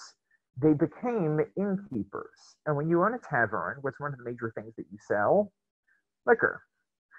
So, says the Bayit Chadash, Rabbi Yoel Circus, from Poland in the 16th century or 17th century, ובמדינה זו, שרוב משא ומתן הוא ביין שרף, ואי אפשר להם למכרם לגוי מחוץ לבית, יש להתיר בעניין זה שימכור לגוי כל חמץ שבחדר.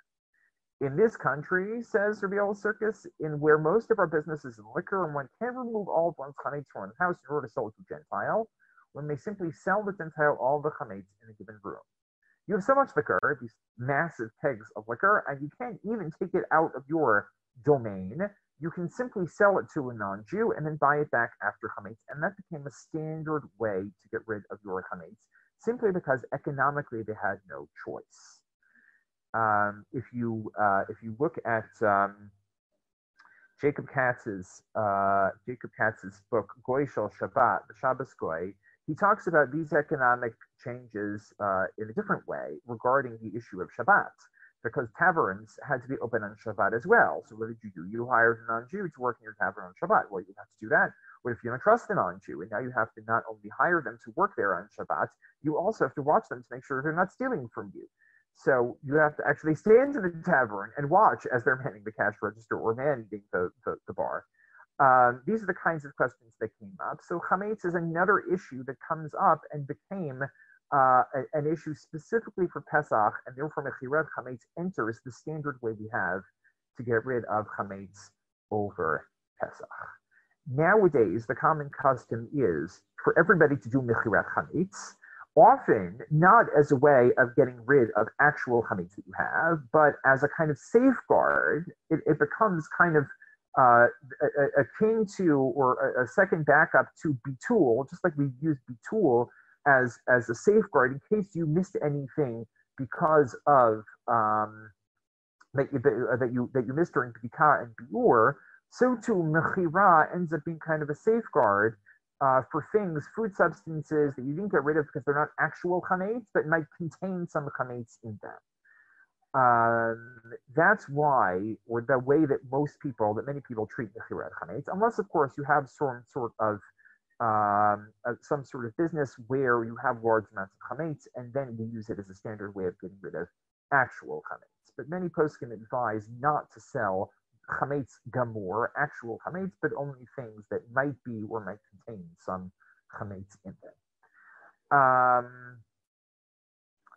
Okay, let's shift over to the second topic that I wanted to talk about. And I see already we're not going to get through everything, but I want to get through a couple of central themes in the issue of koshering. Because koshering, as I said yesterday, is a different way of preparing our homes for Pesach. It's a different way of getting rid of chametz, but not actual chametz, but rather chametz that resides in, to use a certain kind of metaphor, resides in the kelim, the vessels that we use in our kitchens on Pesach. What's the problem with having a kli that was used for chametz? The assumption is that we make in standard laws of kashrut that kelim, the vessels that we use for chametz, absorb the chametz, and then if you use them again on Pesach, they will exude that chametz back into the food that you are preparing, and therefore what you end up with is a mixture of chametz and non-chametz, which is of course asur to eat, prohibited to eat on Pesach. So fundamentally, when we talk about koshering, we are still talking about getting rid of chametz, but getting rid of chametz that is not actual chametz, but chametz that is merely ta'am, that is merely chametz taste, or maybe you could put it as chametz particles. It sounds strange to get rid of particles. This is the way we talk about it.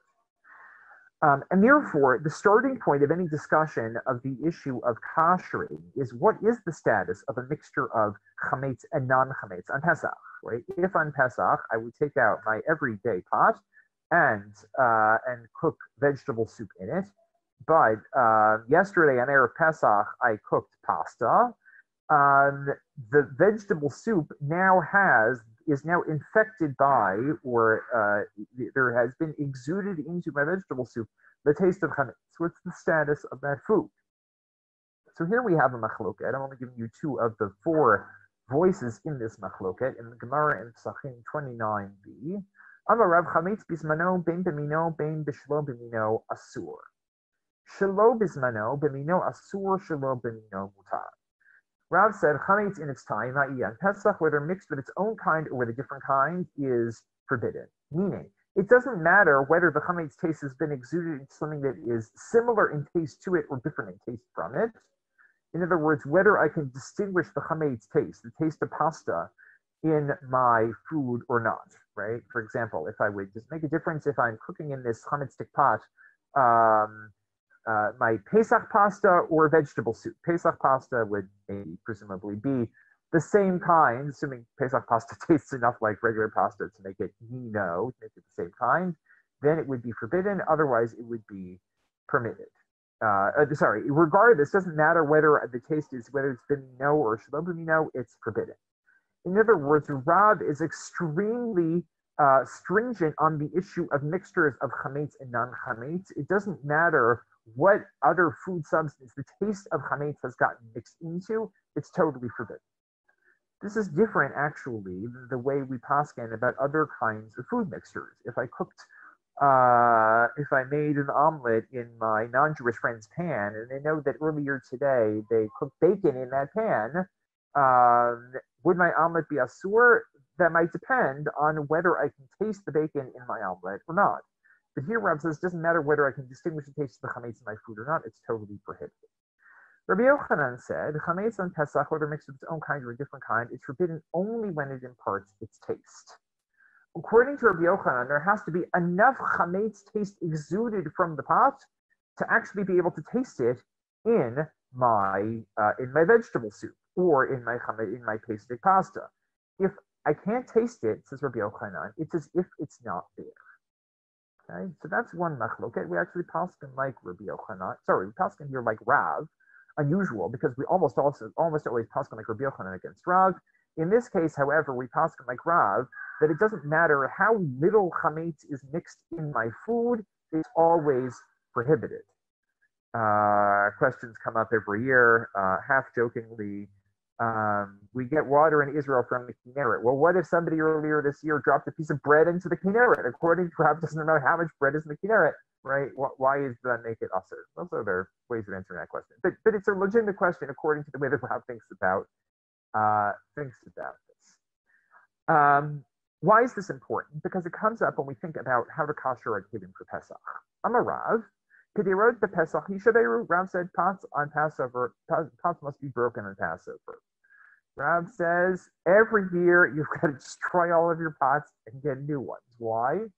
Well, notice the Rav says not only are your chametz stick pots a problem on Pesach, Rav says they're a problem even after Pesach. Rav says there's no way of getting around this problem because even the chametz that's absorbed in your pots after Pesach, it's chametz she'avar alav Pesach, and Rav thinks that's a problem even after Pesach.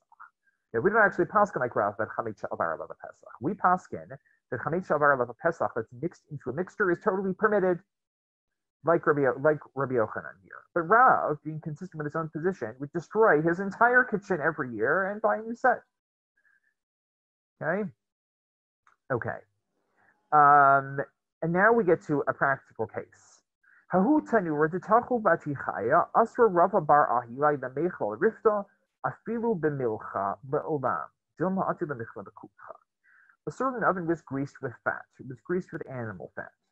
Thereupon, Rava bar ahilai forbade for all time the bread baked therein to be eaten even with salt, lest he come to eat it with kutach. This is a halacha that we have about bread, not about Pesach bread, but bread in general. You're not allowed to bake dairy or fleishik bread. Why not? If you have bread that's dairy or fleishik, you might come to eat it with the other kind, and therefore we consider all bread that's dairy or fleishik to be not kosher. Rav bar Ahilai said, look, if you're baking it in this oven was greased with fat, any bread baked in this oven will be fleishik, and therefore it's not kosher. An objection was raised from a braita. Meitive, in lashina ta'isa dechamav, the imash kalapat kura asura mipnei hargel adera. One must not knead dough with milk, and if he does knead it with milk, the whole loaf is forbidden because it leads to sin, which is what we just said. You might come to eat this dairy bread with salami. Kayotsebo, ein tashina tatanur be'aliyah, in tash kol hapat kula asura achiasika tatanur. If he does grease it, all the bread baked therein is forbidden until the oven is refired. Oh, wait a second. You can refire the oven. If you refire the oven, what happens? You kosher your oven by refiring it, implying that there is a way of fixing this oven. This implies the oven is refired is nevertheless permitted. Tiyufta de Rava bar Ahilai tiyufta. This is a refutation of Rava bar Ahilai. Rava bar Ahilai said this oven is forever treif. Go throw out this oven. Says the Gemara, no, there's a way to fix it. Wait a second. If there's a way to fix an oven like this, why can't you fix your chametz stick dishes, even according to Rav? Amar me'arafinu d'Ravashi v'chanei achar di'tot of Rava bar Ahilahi amai kama Rav k'derot Pesach yishaberu. Ravina said to Rav Ashi, now the Rav and Bar Hillel were refuted. Why did Rav say pots must be broken on Passover? There's a way to fix them. You can just kosher them in the way that we suggested here by refiring them in an oven.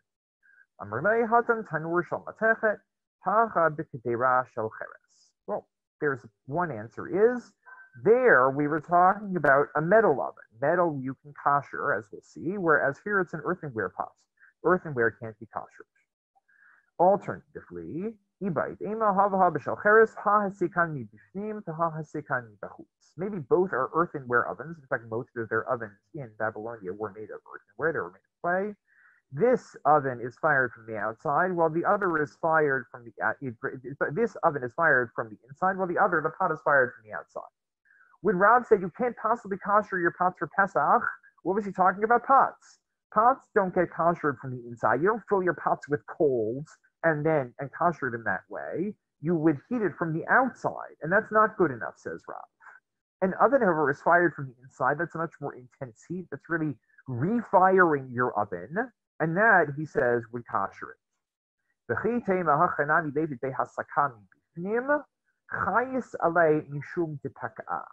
And should you say here too, let him burn the pot from within, maybe fill your pot with coals, he would spare it lest it burst. So here is a really interesting point about koshering for Pesach, one that's important in two registers. One, when you kosher, we understand, first of all, the hazards of koshering, right? When you kosher your pots, you have to be careful that they don't break. I remember this apocryphal story that they told me when I did a kosher seminar with the OU of the overzealous mashgiach who took a blowtorch to the kitchen and ended up burning down the hotel on Erev Pesach. Please be careful when you kosher. In fact, I saw a post this year that said that maybe we'll try to get to this before the end. Most people are actually not used to koshering their kitchens. Most people have a full set of dishes and utensils not for Pesach. And therefore, the fact that many people, or they go away to a hotel, and therefore this year, when people are unexpectedly at home, they have to do koshering, they're not used to doing it.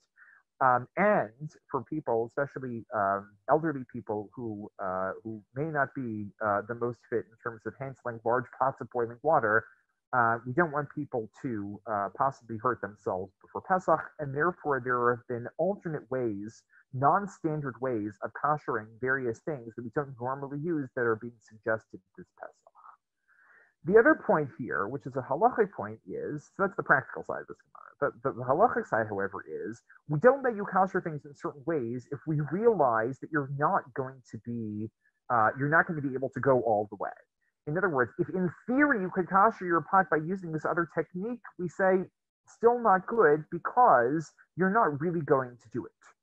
So we're going to get to this if we, hopefully we'll get to koshering glass, and we'll talk about, even though there's a possibility of koshering glass, we still don't advise doing it because people are not going to be, to follow through on the way we kosher glass, because glass, of course, is something that tends to be very fragile and tends to break more easily than other kinds of substances.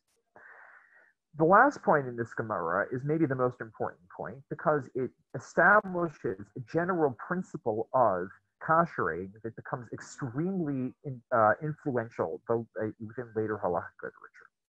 Rafuna the son of Rabbi Yeshua said, Rafuna the son of Rabbi Yeshua said, Amar Rafuna braided Rabbi Yeshua, eight parur magilo brotchin ubakli rishon, kasavar kebo'o kach polto. A wooden pot ladle must be purified in boiling water, or it should be or in the kli rishon. Thus he holds, just as it absorbs, so it exudes.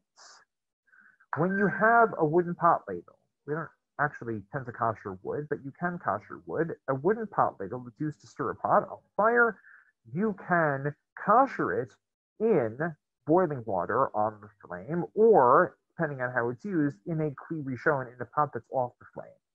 What's the logic? However it absorbed the chametz, that's how you get the chametz out of it. Kibolo kach polto.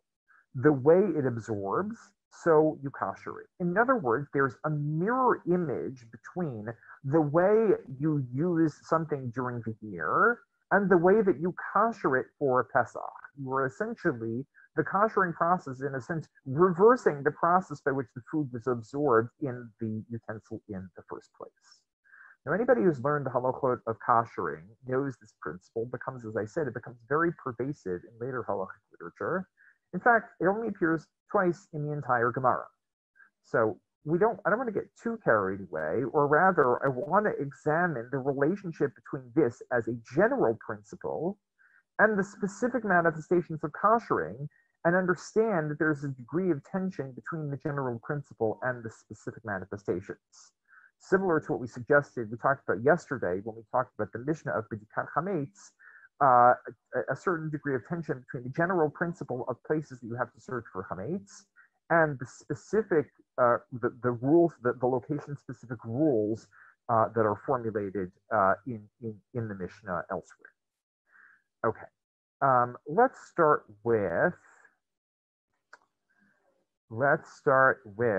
and I'm going to go a little out of order.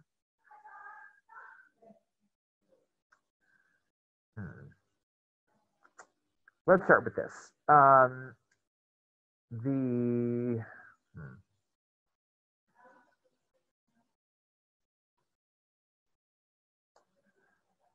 Let's start with the Mishnah of Avodah Zarah. Okay, the Mishnah of Avodah Zarah teaches us about koshering in a very different kind of context, and it's important to do this Mishnah because it makes us aware that koshering for Pesach is actually just a manifestation of koshering dishes in general. When you have kosher dishes, when they've been used for tray foods, chametz is one kind of tray food, albeit slightly different than other tray foods, as we will see.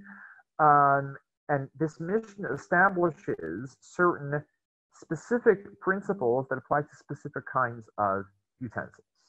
Tanu Rabbanan, halokech klei tashmish and avei kochavim, dvarim shelo nishtamish bahen, matkivan vehin tarim. When purchases utensils from idolaters, objects that were not used should be immersed in a mikvah and then are purified. This is the law of tfilat kevim that's mentioned in the Torah and still practiced nowadays. Another interesting thing now that's come up this Pesach, because people are not venturing out of their homes to mikvaot. If you buy something new, do you have to tofel it? There are ways of getting around this. How do we get around tfilat kevim according to the suggestion from raised this year? You sell it to a non-Jew. Then, if you sell it to a non-Jew, then you don't have to tofel it. You use it, and then you'll tofel it later on with mechirat kevim instead of mechirat chametz. Objects that were used for cold things, such as cups, jugs, and flasks, should be rinsed and immersed and are then purified. You have to wash them out. Make sure there's no residue left on the vessel. Objects that were used for hot things, such as pots, kettles, and vessels for heating water, should be scalded and immersed and are then purified. This is what we call hag'ala, immersing a koshering sling by immersing it in boiling water. And finally, objects that were used in fire, such as spits and grills, should be made white hot and immersed and are then purified. Okay? So what do we see here? We see three techniques for koshering: washing, hag'ala, and what we call libun, getting something white hot in fire. Those are the three techniques that are used for koshering. Maybe technically speaking, only the last two are really koshering, because those are the ones by which we extract the food residue that is contained within the walls of our vessels. Washing a kli is just washing off the residue. That's not really very much koshering. Although, if we get to the issue of glass, I see already we might not get there. We'll talk about when rinsing is relevant on Pesach as well. Notice what's going on here. The Mishnah seems to lay out specific principles in line with our general principle. Our general principle, again, was kibolo kach polto. As it absorbed, so it exudes. Well, that seems to be what's going on here. However, these vessels were used when they absorbed non-Jewish, non-kosher food. That's how you extract the taste of non-kosher food from the walls of the vessel. Well, that's all fine and good, as long as we stick to general categories of vessels. As soon as we get more specific, we start to run into problems. Okay, and here we go. Says the Rav Yah from 13th century Germany, regarding a frying pan. Okay, we're just going to read in English here to save a little time. It was cited to me in my father's name after his death that there were required incandescence. In other words, it requires libun. since it's similar to an oven which must be refired. Okay, think about this frying pan. Is a frying pan similar to the kinds of vessels that we're talking about here, pots, kettles, and vessels for heating water?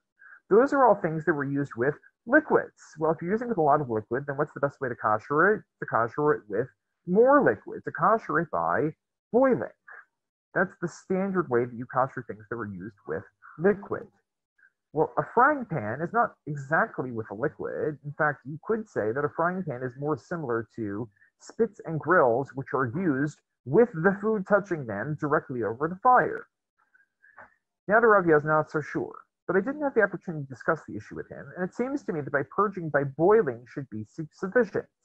The Rabbi himself said, I'm not sure why my father says this, it seems to me that you should be able to use hagalah in this case, and that's the mainstream practice. Why? First of all, because we see regarding the requirement to tithe challah, the Gemara equates frying and boiling. So one of the issues here is, when we talk about frying in oil versus boiling in water, are those two the same or different? And what the Rav is doing is invoking a different area of halacha, where we also talk about the relationship between frying and boiling, either the same or different.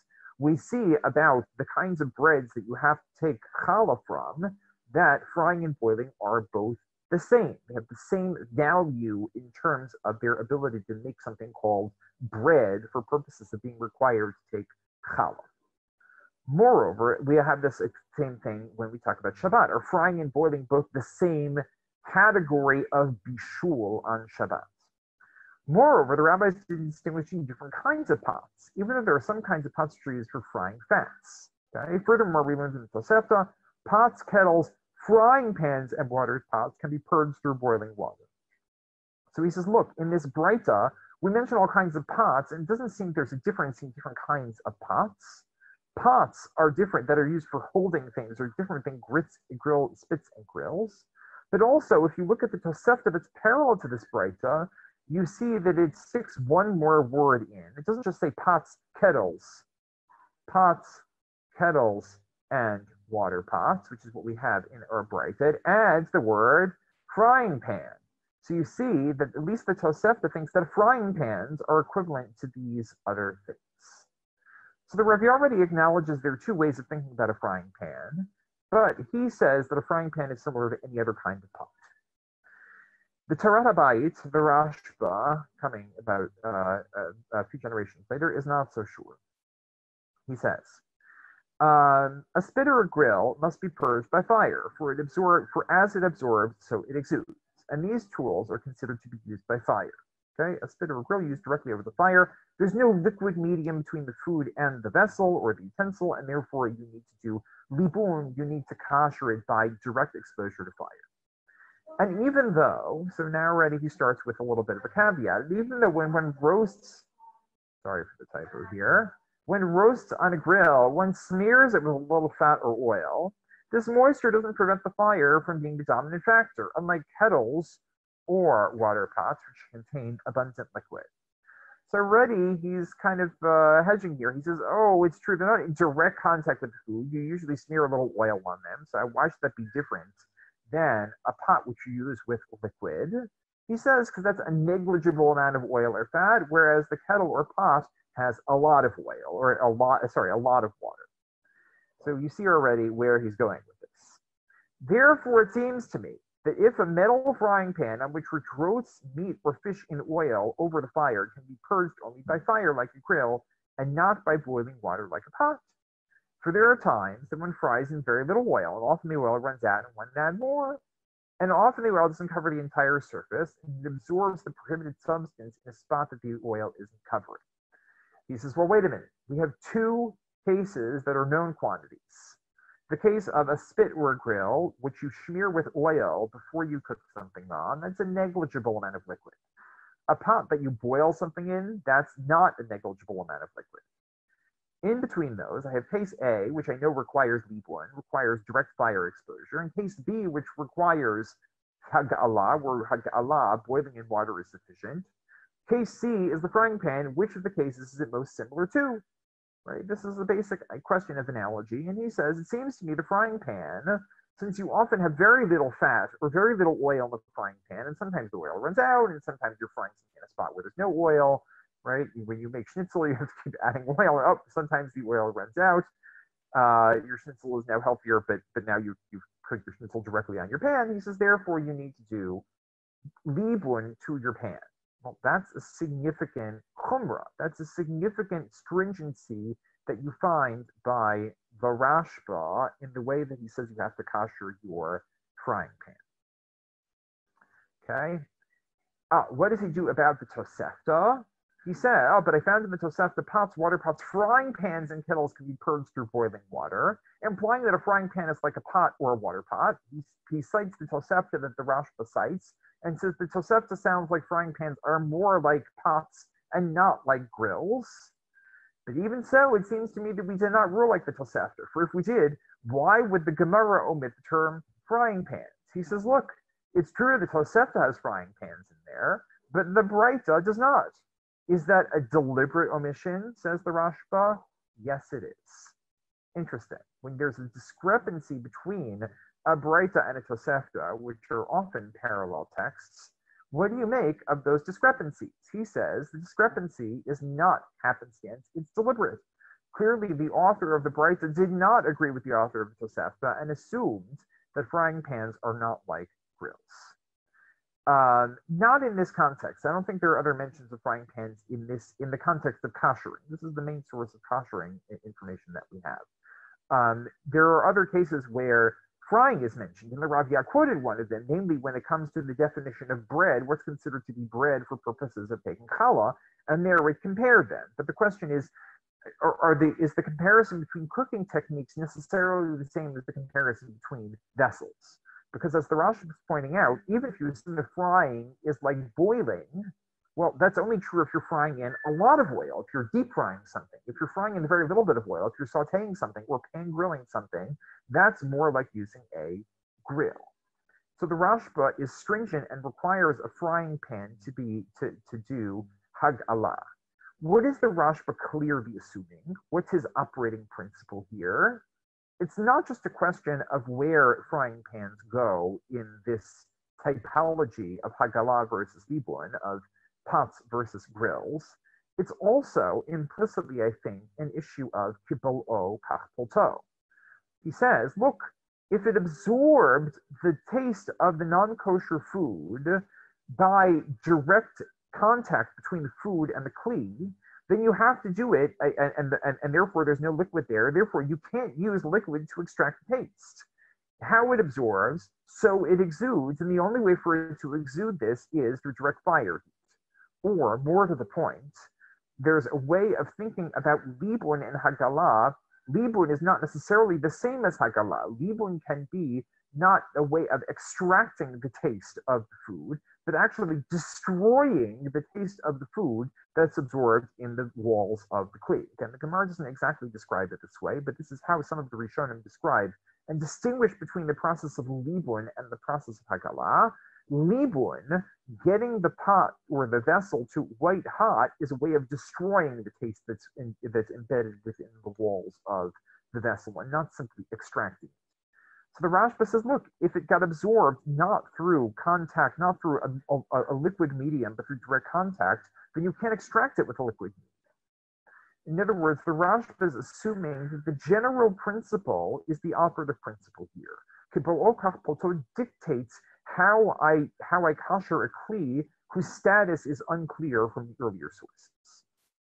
The Rashba's contemporary in Spain, takes issue with this and says as follows.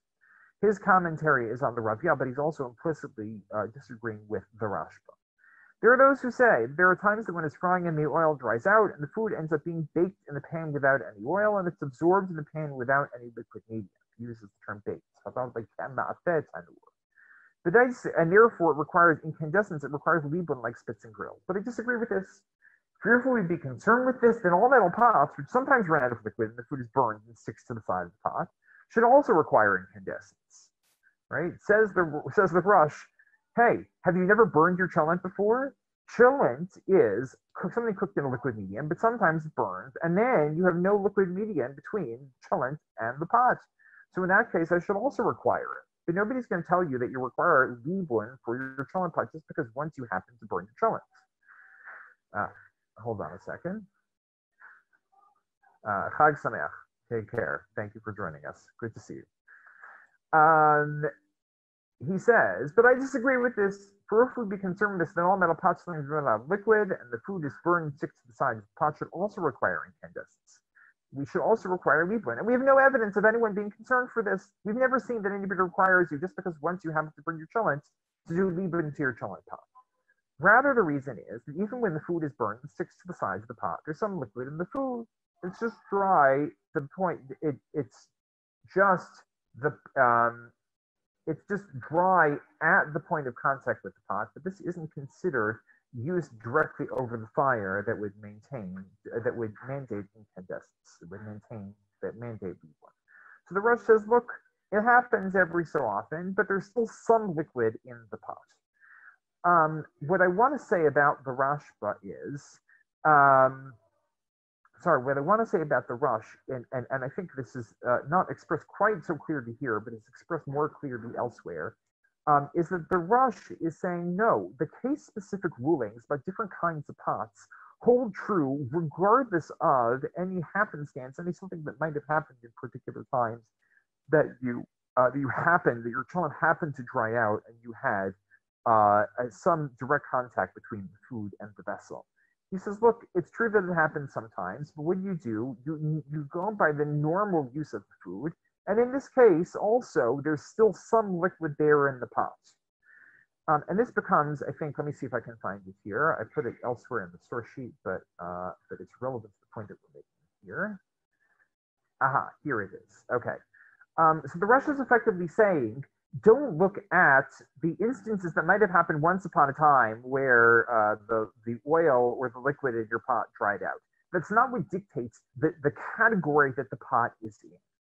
And this gets expressed even more clearly in this other passage about the Ravya, which is, I think, the last point that we're going to get to, which is a question of whether certain kinds of utensils or vessels can be koshered in a kli rishon, in a pot that's off the fire, or if you need to kosher them in a pot on the fire. Generally, the way that we do hag'alah is that we have a pot of boiling water that you put on your stove and you dip things in the pot. Okay, now, this can obviously get a little hazardous. You have to be careful when you do this.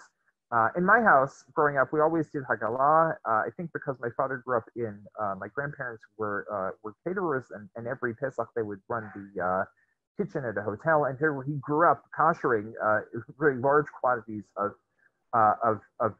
utensils before Pesach, and therefore we had a standard way of doing this, where we had a large pot that was special for koshering and a sieve that we used to immerse all of my parents' good sulfur at once.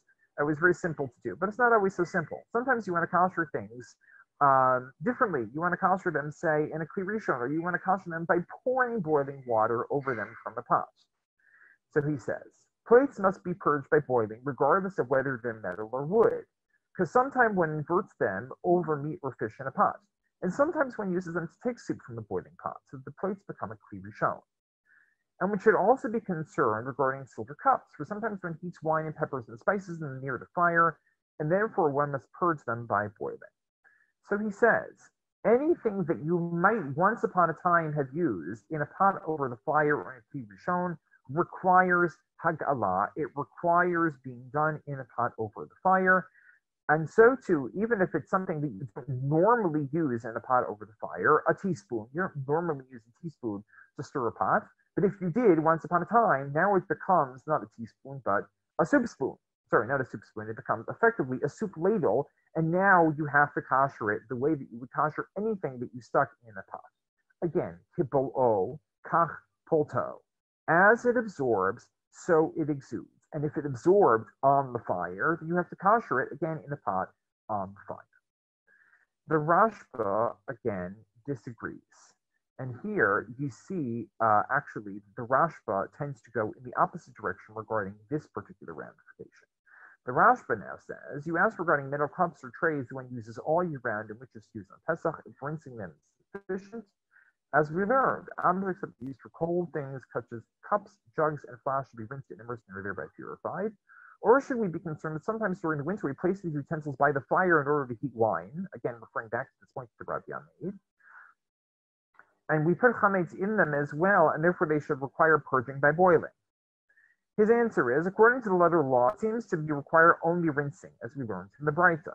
For even though sometimes, as you said, sometimes we do as you said, first of all, he raises a different point here. The kli is not ben yomo. You haven't actually used the kli like this in the past 24 hours. And therefore, the sages followed the primary use of the utensil in determining how it should be purged.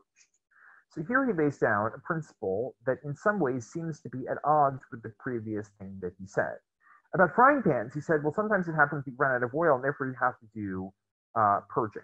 But here he says, we have certain kinds of vessels that are mentioned explicitly in the Breita as being vessels that you can kosher simply by rinsing them. You don't need to do hagalah. You're going to tell me, oh, once upon a time I dipped it in a pot on the fire, or once upon a time I took my silver wine goblet and I put it near the fire to heat the wine, and now it should be considered as if I boiled the wine in that cup. Now, go by what it says in the Breita as terms of the categories that certain vessels are in. For this, if you don't accept this reasoning, he says, how do you explain the fact that they've ruled the one who purchases utensils from a non-Jew needs only to rinse cups and flasks? Has their usage changed from the time of the Talmud to our time? These things stay the same. In other words, he says, when you buy your non-Jewish neighbor's silver goblets at his yard sale, how do you know what he did with his wine goblets? Maybe he also put them near the fire to heat his wine.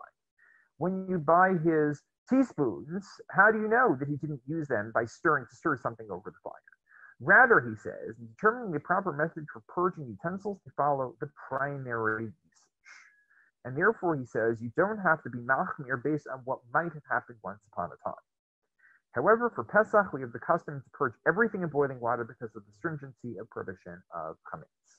So he says, in general, that's true. On Pesach, we're extra stringent, and which is why, for example, in my parents' house, we always used to kosher our Kiddush cups for Pesach, which you can do. He says, there you need to do hagalah, you need to put it in boiling water because for Pesach, we're extra mach. It does seem there's tension between these 2 points of the Rashba. In fact, the way that I've described it, the Rashba seems to flip his position. When he talked about frying pans, he said, well, it might have happened once that the oil ran out and there was direct contact between the food and the kli. In other words, he took a general principle approach where he said, kibol okach polto. In this case, the Rashba is specifically not following kibol okach polto, just because it happened once upon a time that used a spoon or a wine goblet in a particular way doesn't determine the general usage. Again, there are ways to resolve the apparent contradiction within the Rashba's position. The simplest one being, the utensils he's talking about here are actually mentioned explicitly in the Breita, and therefore he says, just do what it says in the Breita, don't give me new rules. Whereas frying pans were not actually mentioned in the Breita, and therefore the Rashba felt more comfortable, or maybe more necessary, to come up with a new rule for determining what the status of frying pans is. All I wanted to show you here is, again, a certain degree of tension between kibol kach polto as a general principle and the specific manifestations of how you kosher, which are hagalah for certain types of utensils and vessels and libun for other ones. There's always a certain degree of tension in terms of how we kosher things. Sometimes we think about the general principle and we say, okay, we're developing a kind of quasi-scientific way of dealing with the leftover food residue in our utensils. As it was absorbed, so it exudes. I treat that as kind of a quasi-scientific principle that dictates how I'm going to do koshering, as opposed to the case-specific rulings, which are more formalistic, that are more rigid and categorical, and that's a different way of thinking about koshering. There's no one way, no one right way to think about it. The two ways of thinking about it in terms of a general quasi-scientific principle and as case-specific rulings both come into play in various kinds of situations. I wanted to mention before we finish that 2 points. One of the things they're recommending that people do this year is, instead of doing hagalah, which as I said can sometimes be a little hazardous, suggesting that people kosher their metal utensils the way they kosher their ovens.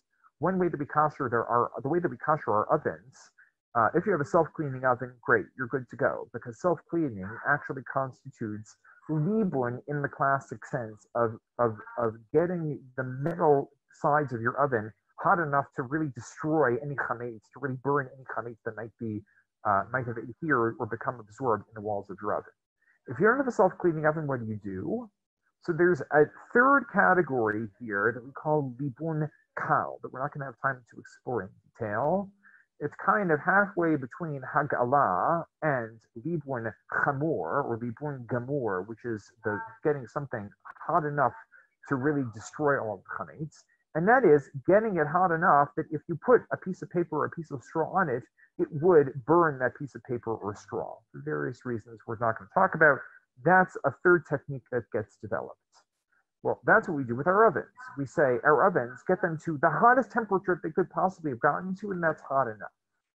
In some ways, what are we relying on there? Kibol o kach polto.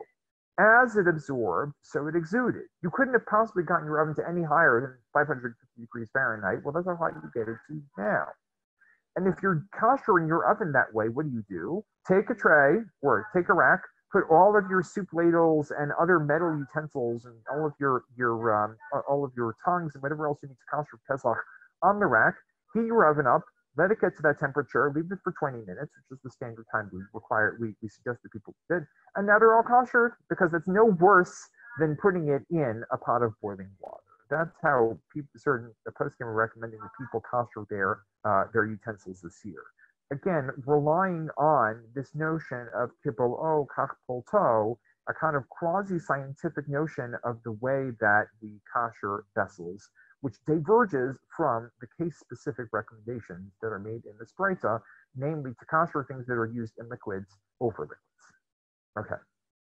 The other point that I just very briefly wanted to touch on, when I talk about kibolo kach polto as a quasi-scientific principle, there's a whole perspective on kashrut in general and koshering vessels specifically to say, well, to what extent is this really a scientific system? To what extent do we expect the rules of kashrut, and specifically when we think about particles of non-kosher food and particles of chametz, to correlate with the way that we think about scientific particles of things? And the answer is complicated, because just as we talked about with mechirat chametz, that there's never a perfect correlation between a legal way of thinking about something and the kind of commonsensical everyday way of thinking about something. By koshering and kashrut also, there are certain formalistic aspects of kashrut and of koshering that don't always correlate with the scientific principles that we use to think about the world. And therefore, if you were to ask me, are there really food particles in my kelim? I'm not sure what my answer would be. Sometimes yes, when I have a set of very good cast iron pans that I've been working on developing a nonstick surface for years. They're really excellent. Nonstick surfaces develop on those kinds of pans because cast iron is a porous material. It actually absorbs food, and therefore food particles, and therefore you can sometimes actually taste the food that's been cooked in your cast iron pans. Is that true for other kinds of vessels? Not necessarily. There's been a lot of research done on this in the past couple of years, past couple of decades, as to what extent the Gemara's assumption that that vessels absorb food is really scientifically true. Regardless of whether it's scientifically true, it is certainly true on a formalistic level, which is why we have to kosher things in general.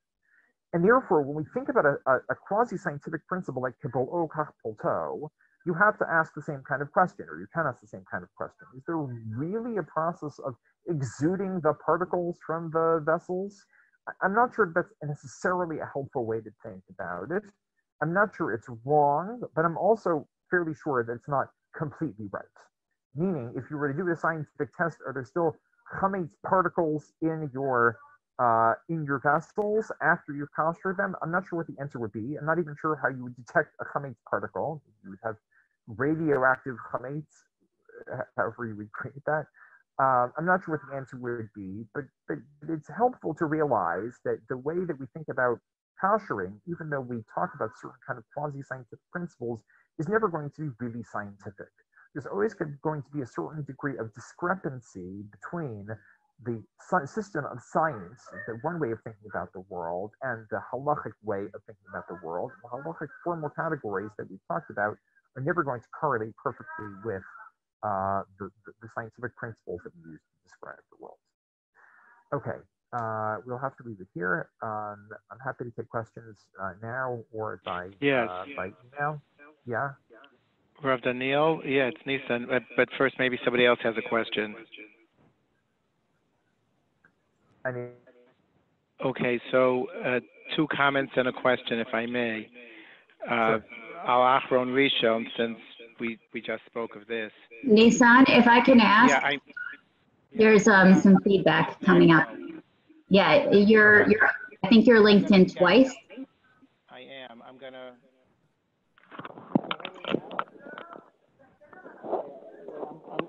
sign off from the Zoom. Okay. Okay, good. Can you hear me now? Much better. Thank you. Great. Thanks so much. So I don't see anybody. Many years ago, he has since passed away. He died young. Dr. Alan Schulman was the first Shomer Shabbos chairman of a scientific council of the American Dental Association. And he was chairman of the Council on Dental Materials. I met him after I graduated Columbia. He was chairman of the Department of Dental Materials at New York University's dental school.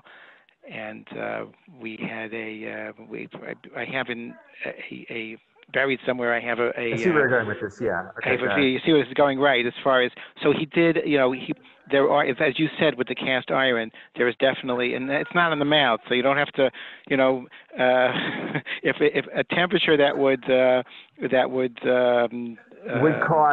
for palatos from your silver fillings or your crowns, etc., will kill you first. Right. Right. Exactly. Right. So that just to mention that. That's true. Right. You have to wonder, are your fillings absorbing chametz taste that you would then have to get rid of? Right. People talk about kosher dentures, right? But by definition, whatever you put in your mouth can't be hot enough that it's going to cause absorption. Yeah. Exactly. Yeah. The comment I had is actually on the first part of the share of today. Okay. When you spoke of kinyonim, and as far as it was fascinating, I learned so much from you today, as always. The idea of a kinyan, of picking up, whether it's a kinyan, suitor, where it's just some type of representation. You pick up, chalipin, and all these things, as I understand, is a reification of the gemirat da'at that a kinyan is really all about. I think that's true. So that I think that's true. Right. Yeah. Right. So it's not magic. It's not it's just a physical. Mm-hmm. Yeah. It's a way of making it real. And again, I mean, what are we doing when we give a pen? What's a kinyan chalipin? A kinyan by trade, right? Mm-hmm. Effectively, I'm trading one thing for another thing, right? So in a barter system, in a very simple barter economy, there's an intuitive sense that if I give you one thing, you give me another thing, we've traded not only possession, but ownership.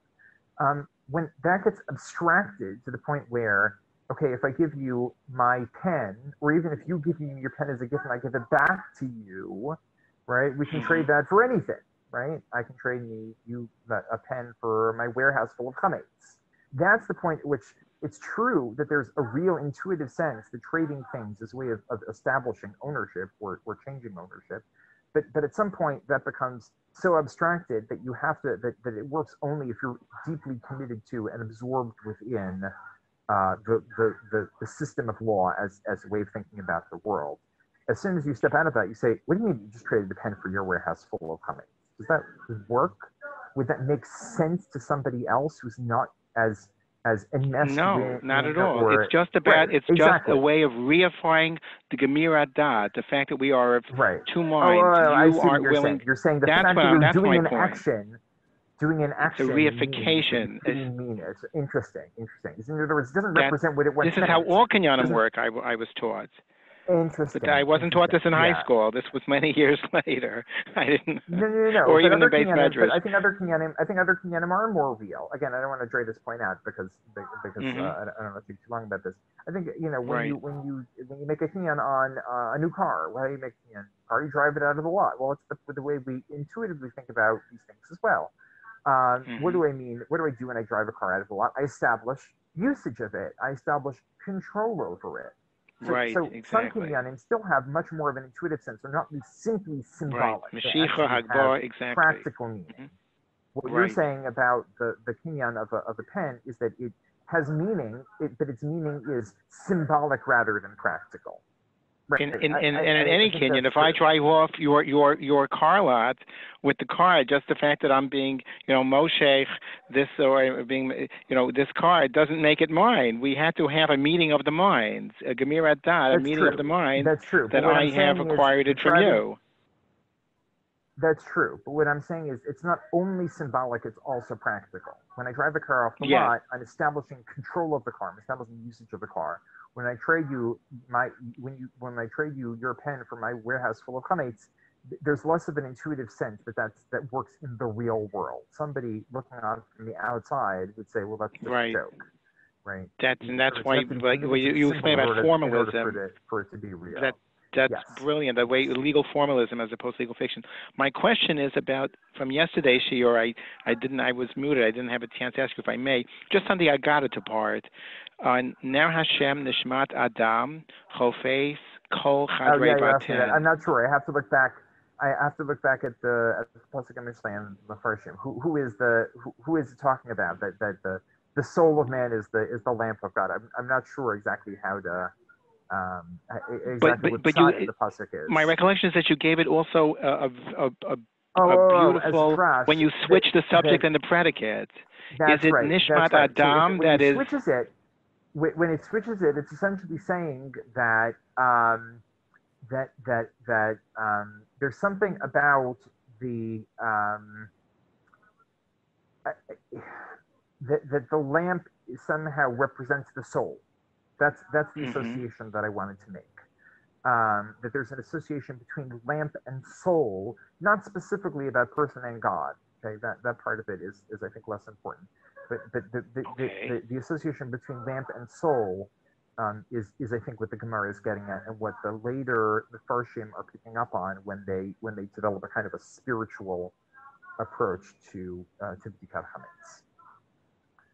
Thank you. Okay. Is there anyone in particular Thank you very much. Yes. Thank you.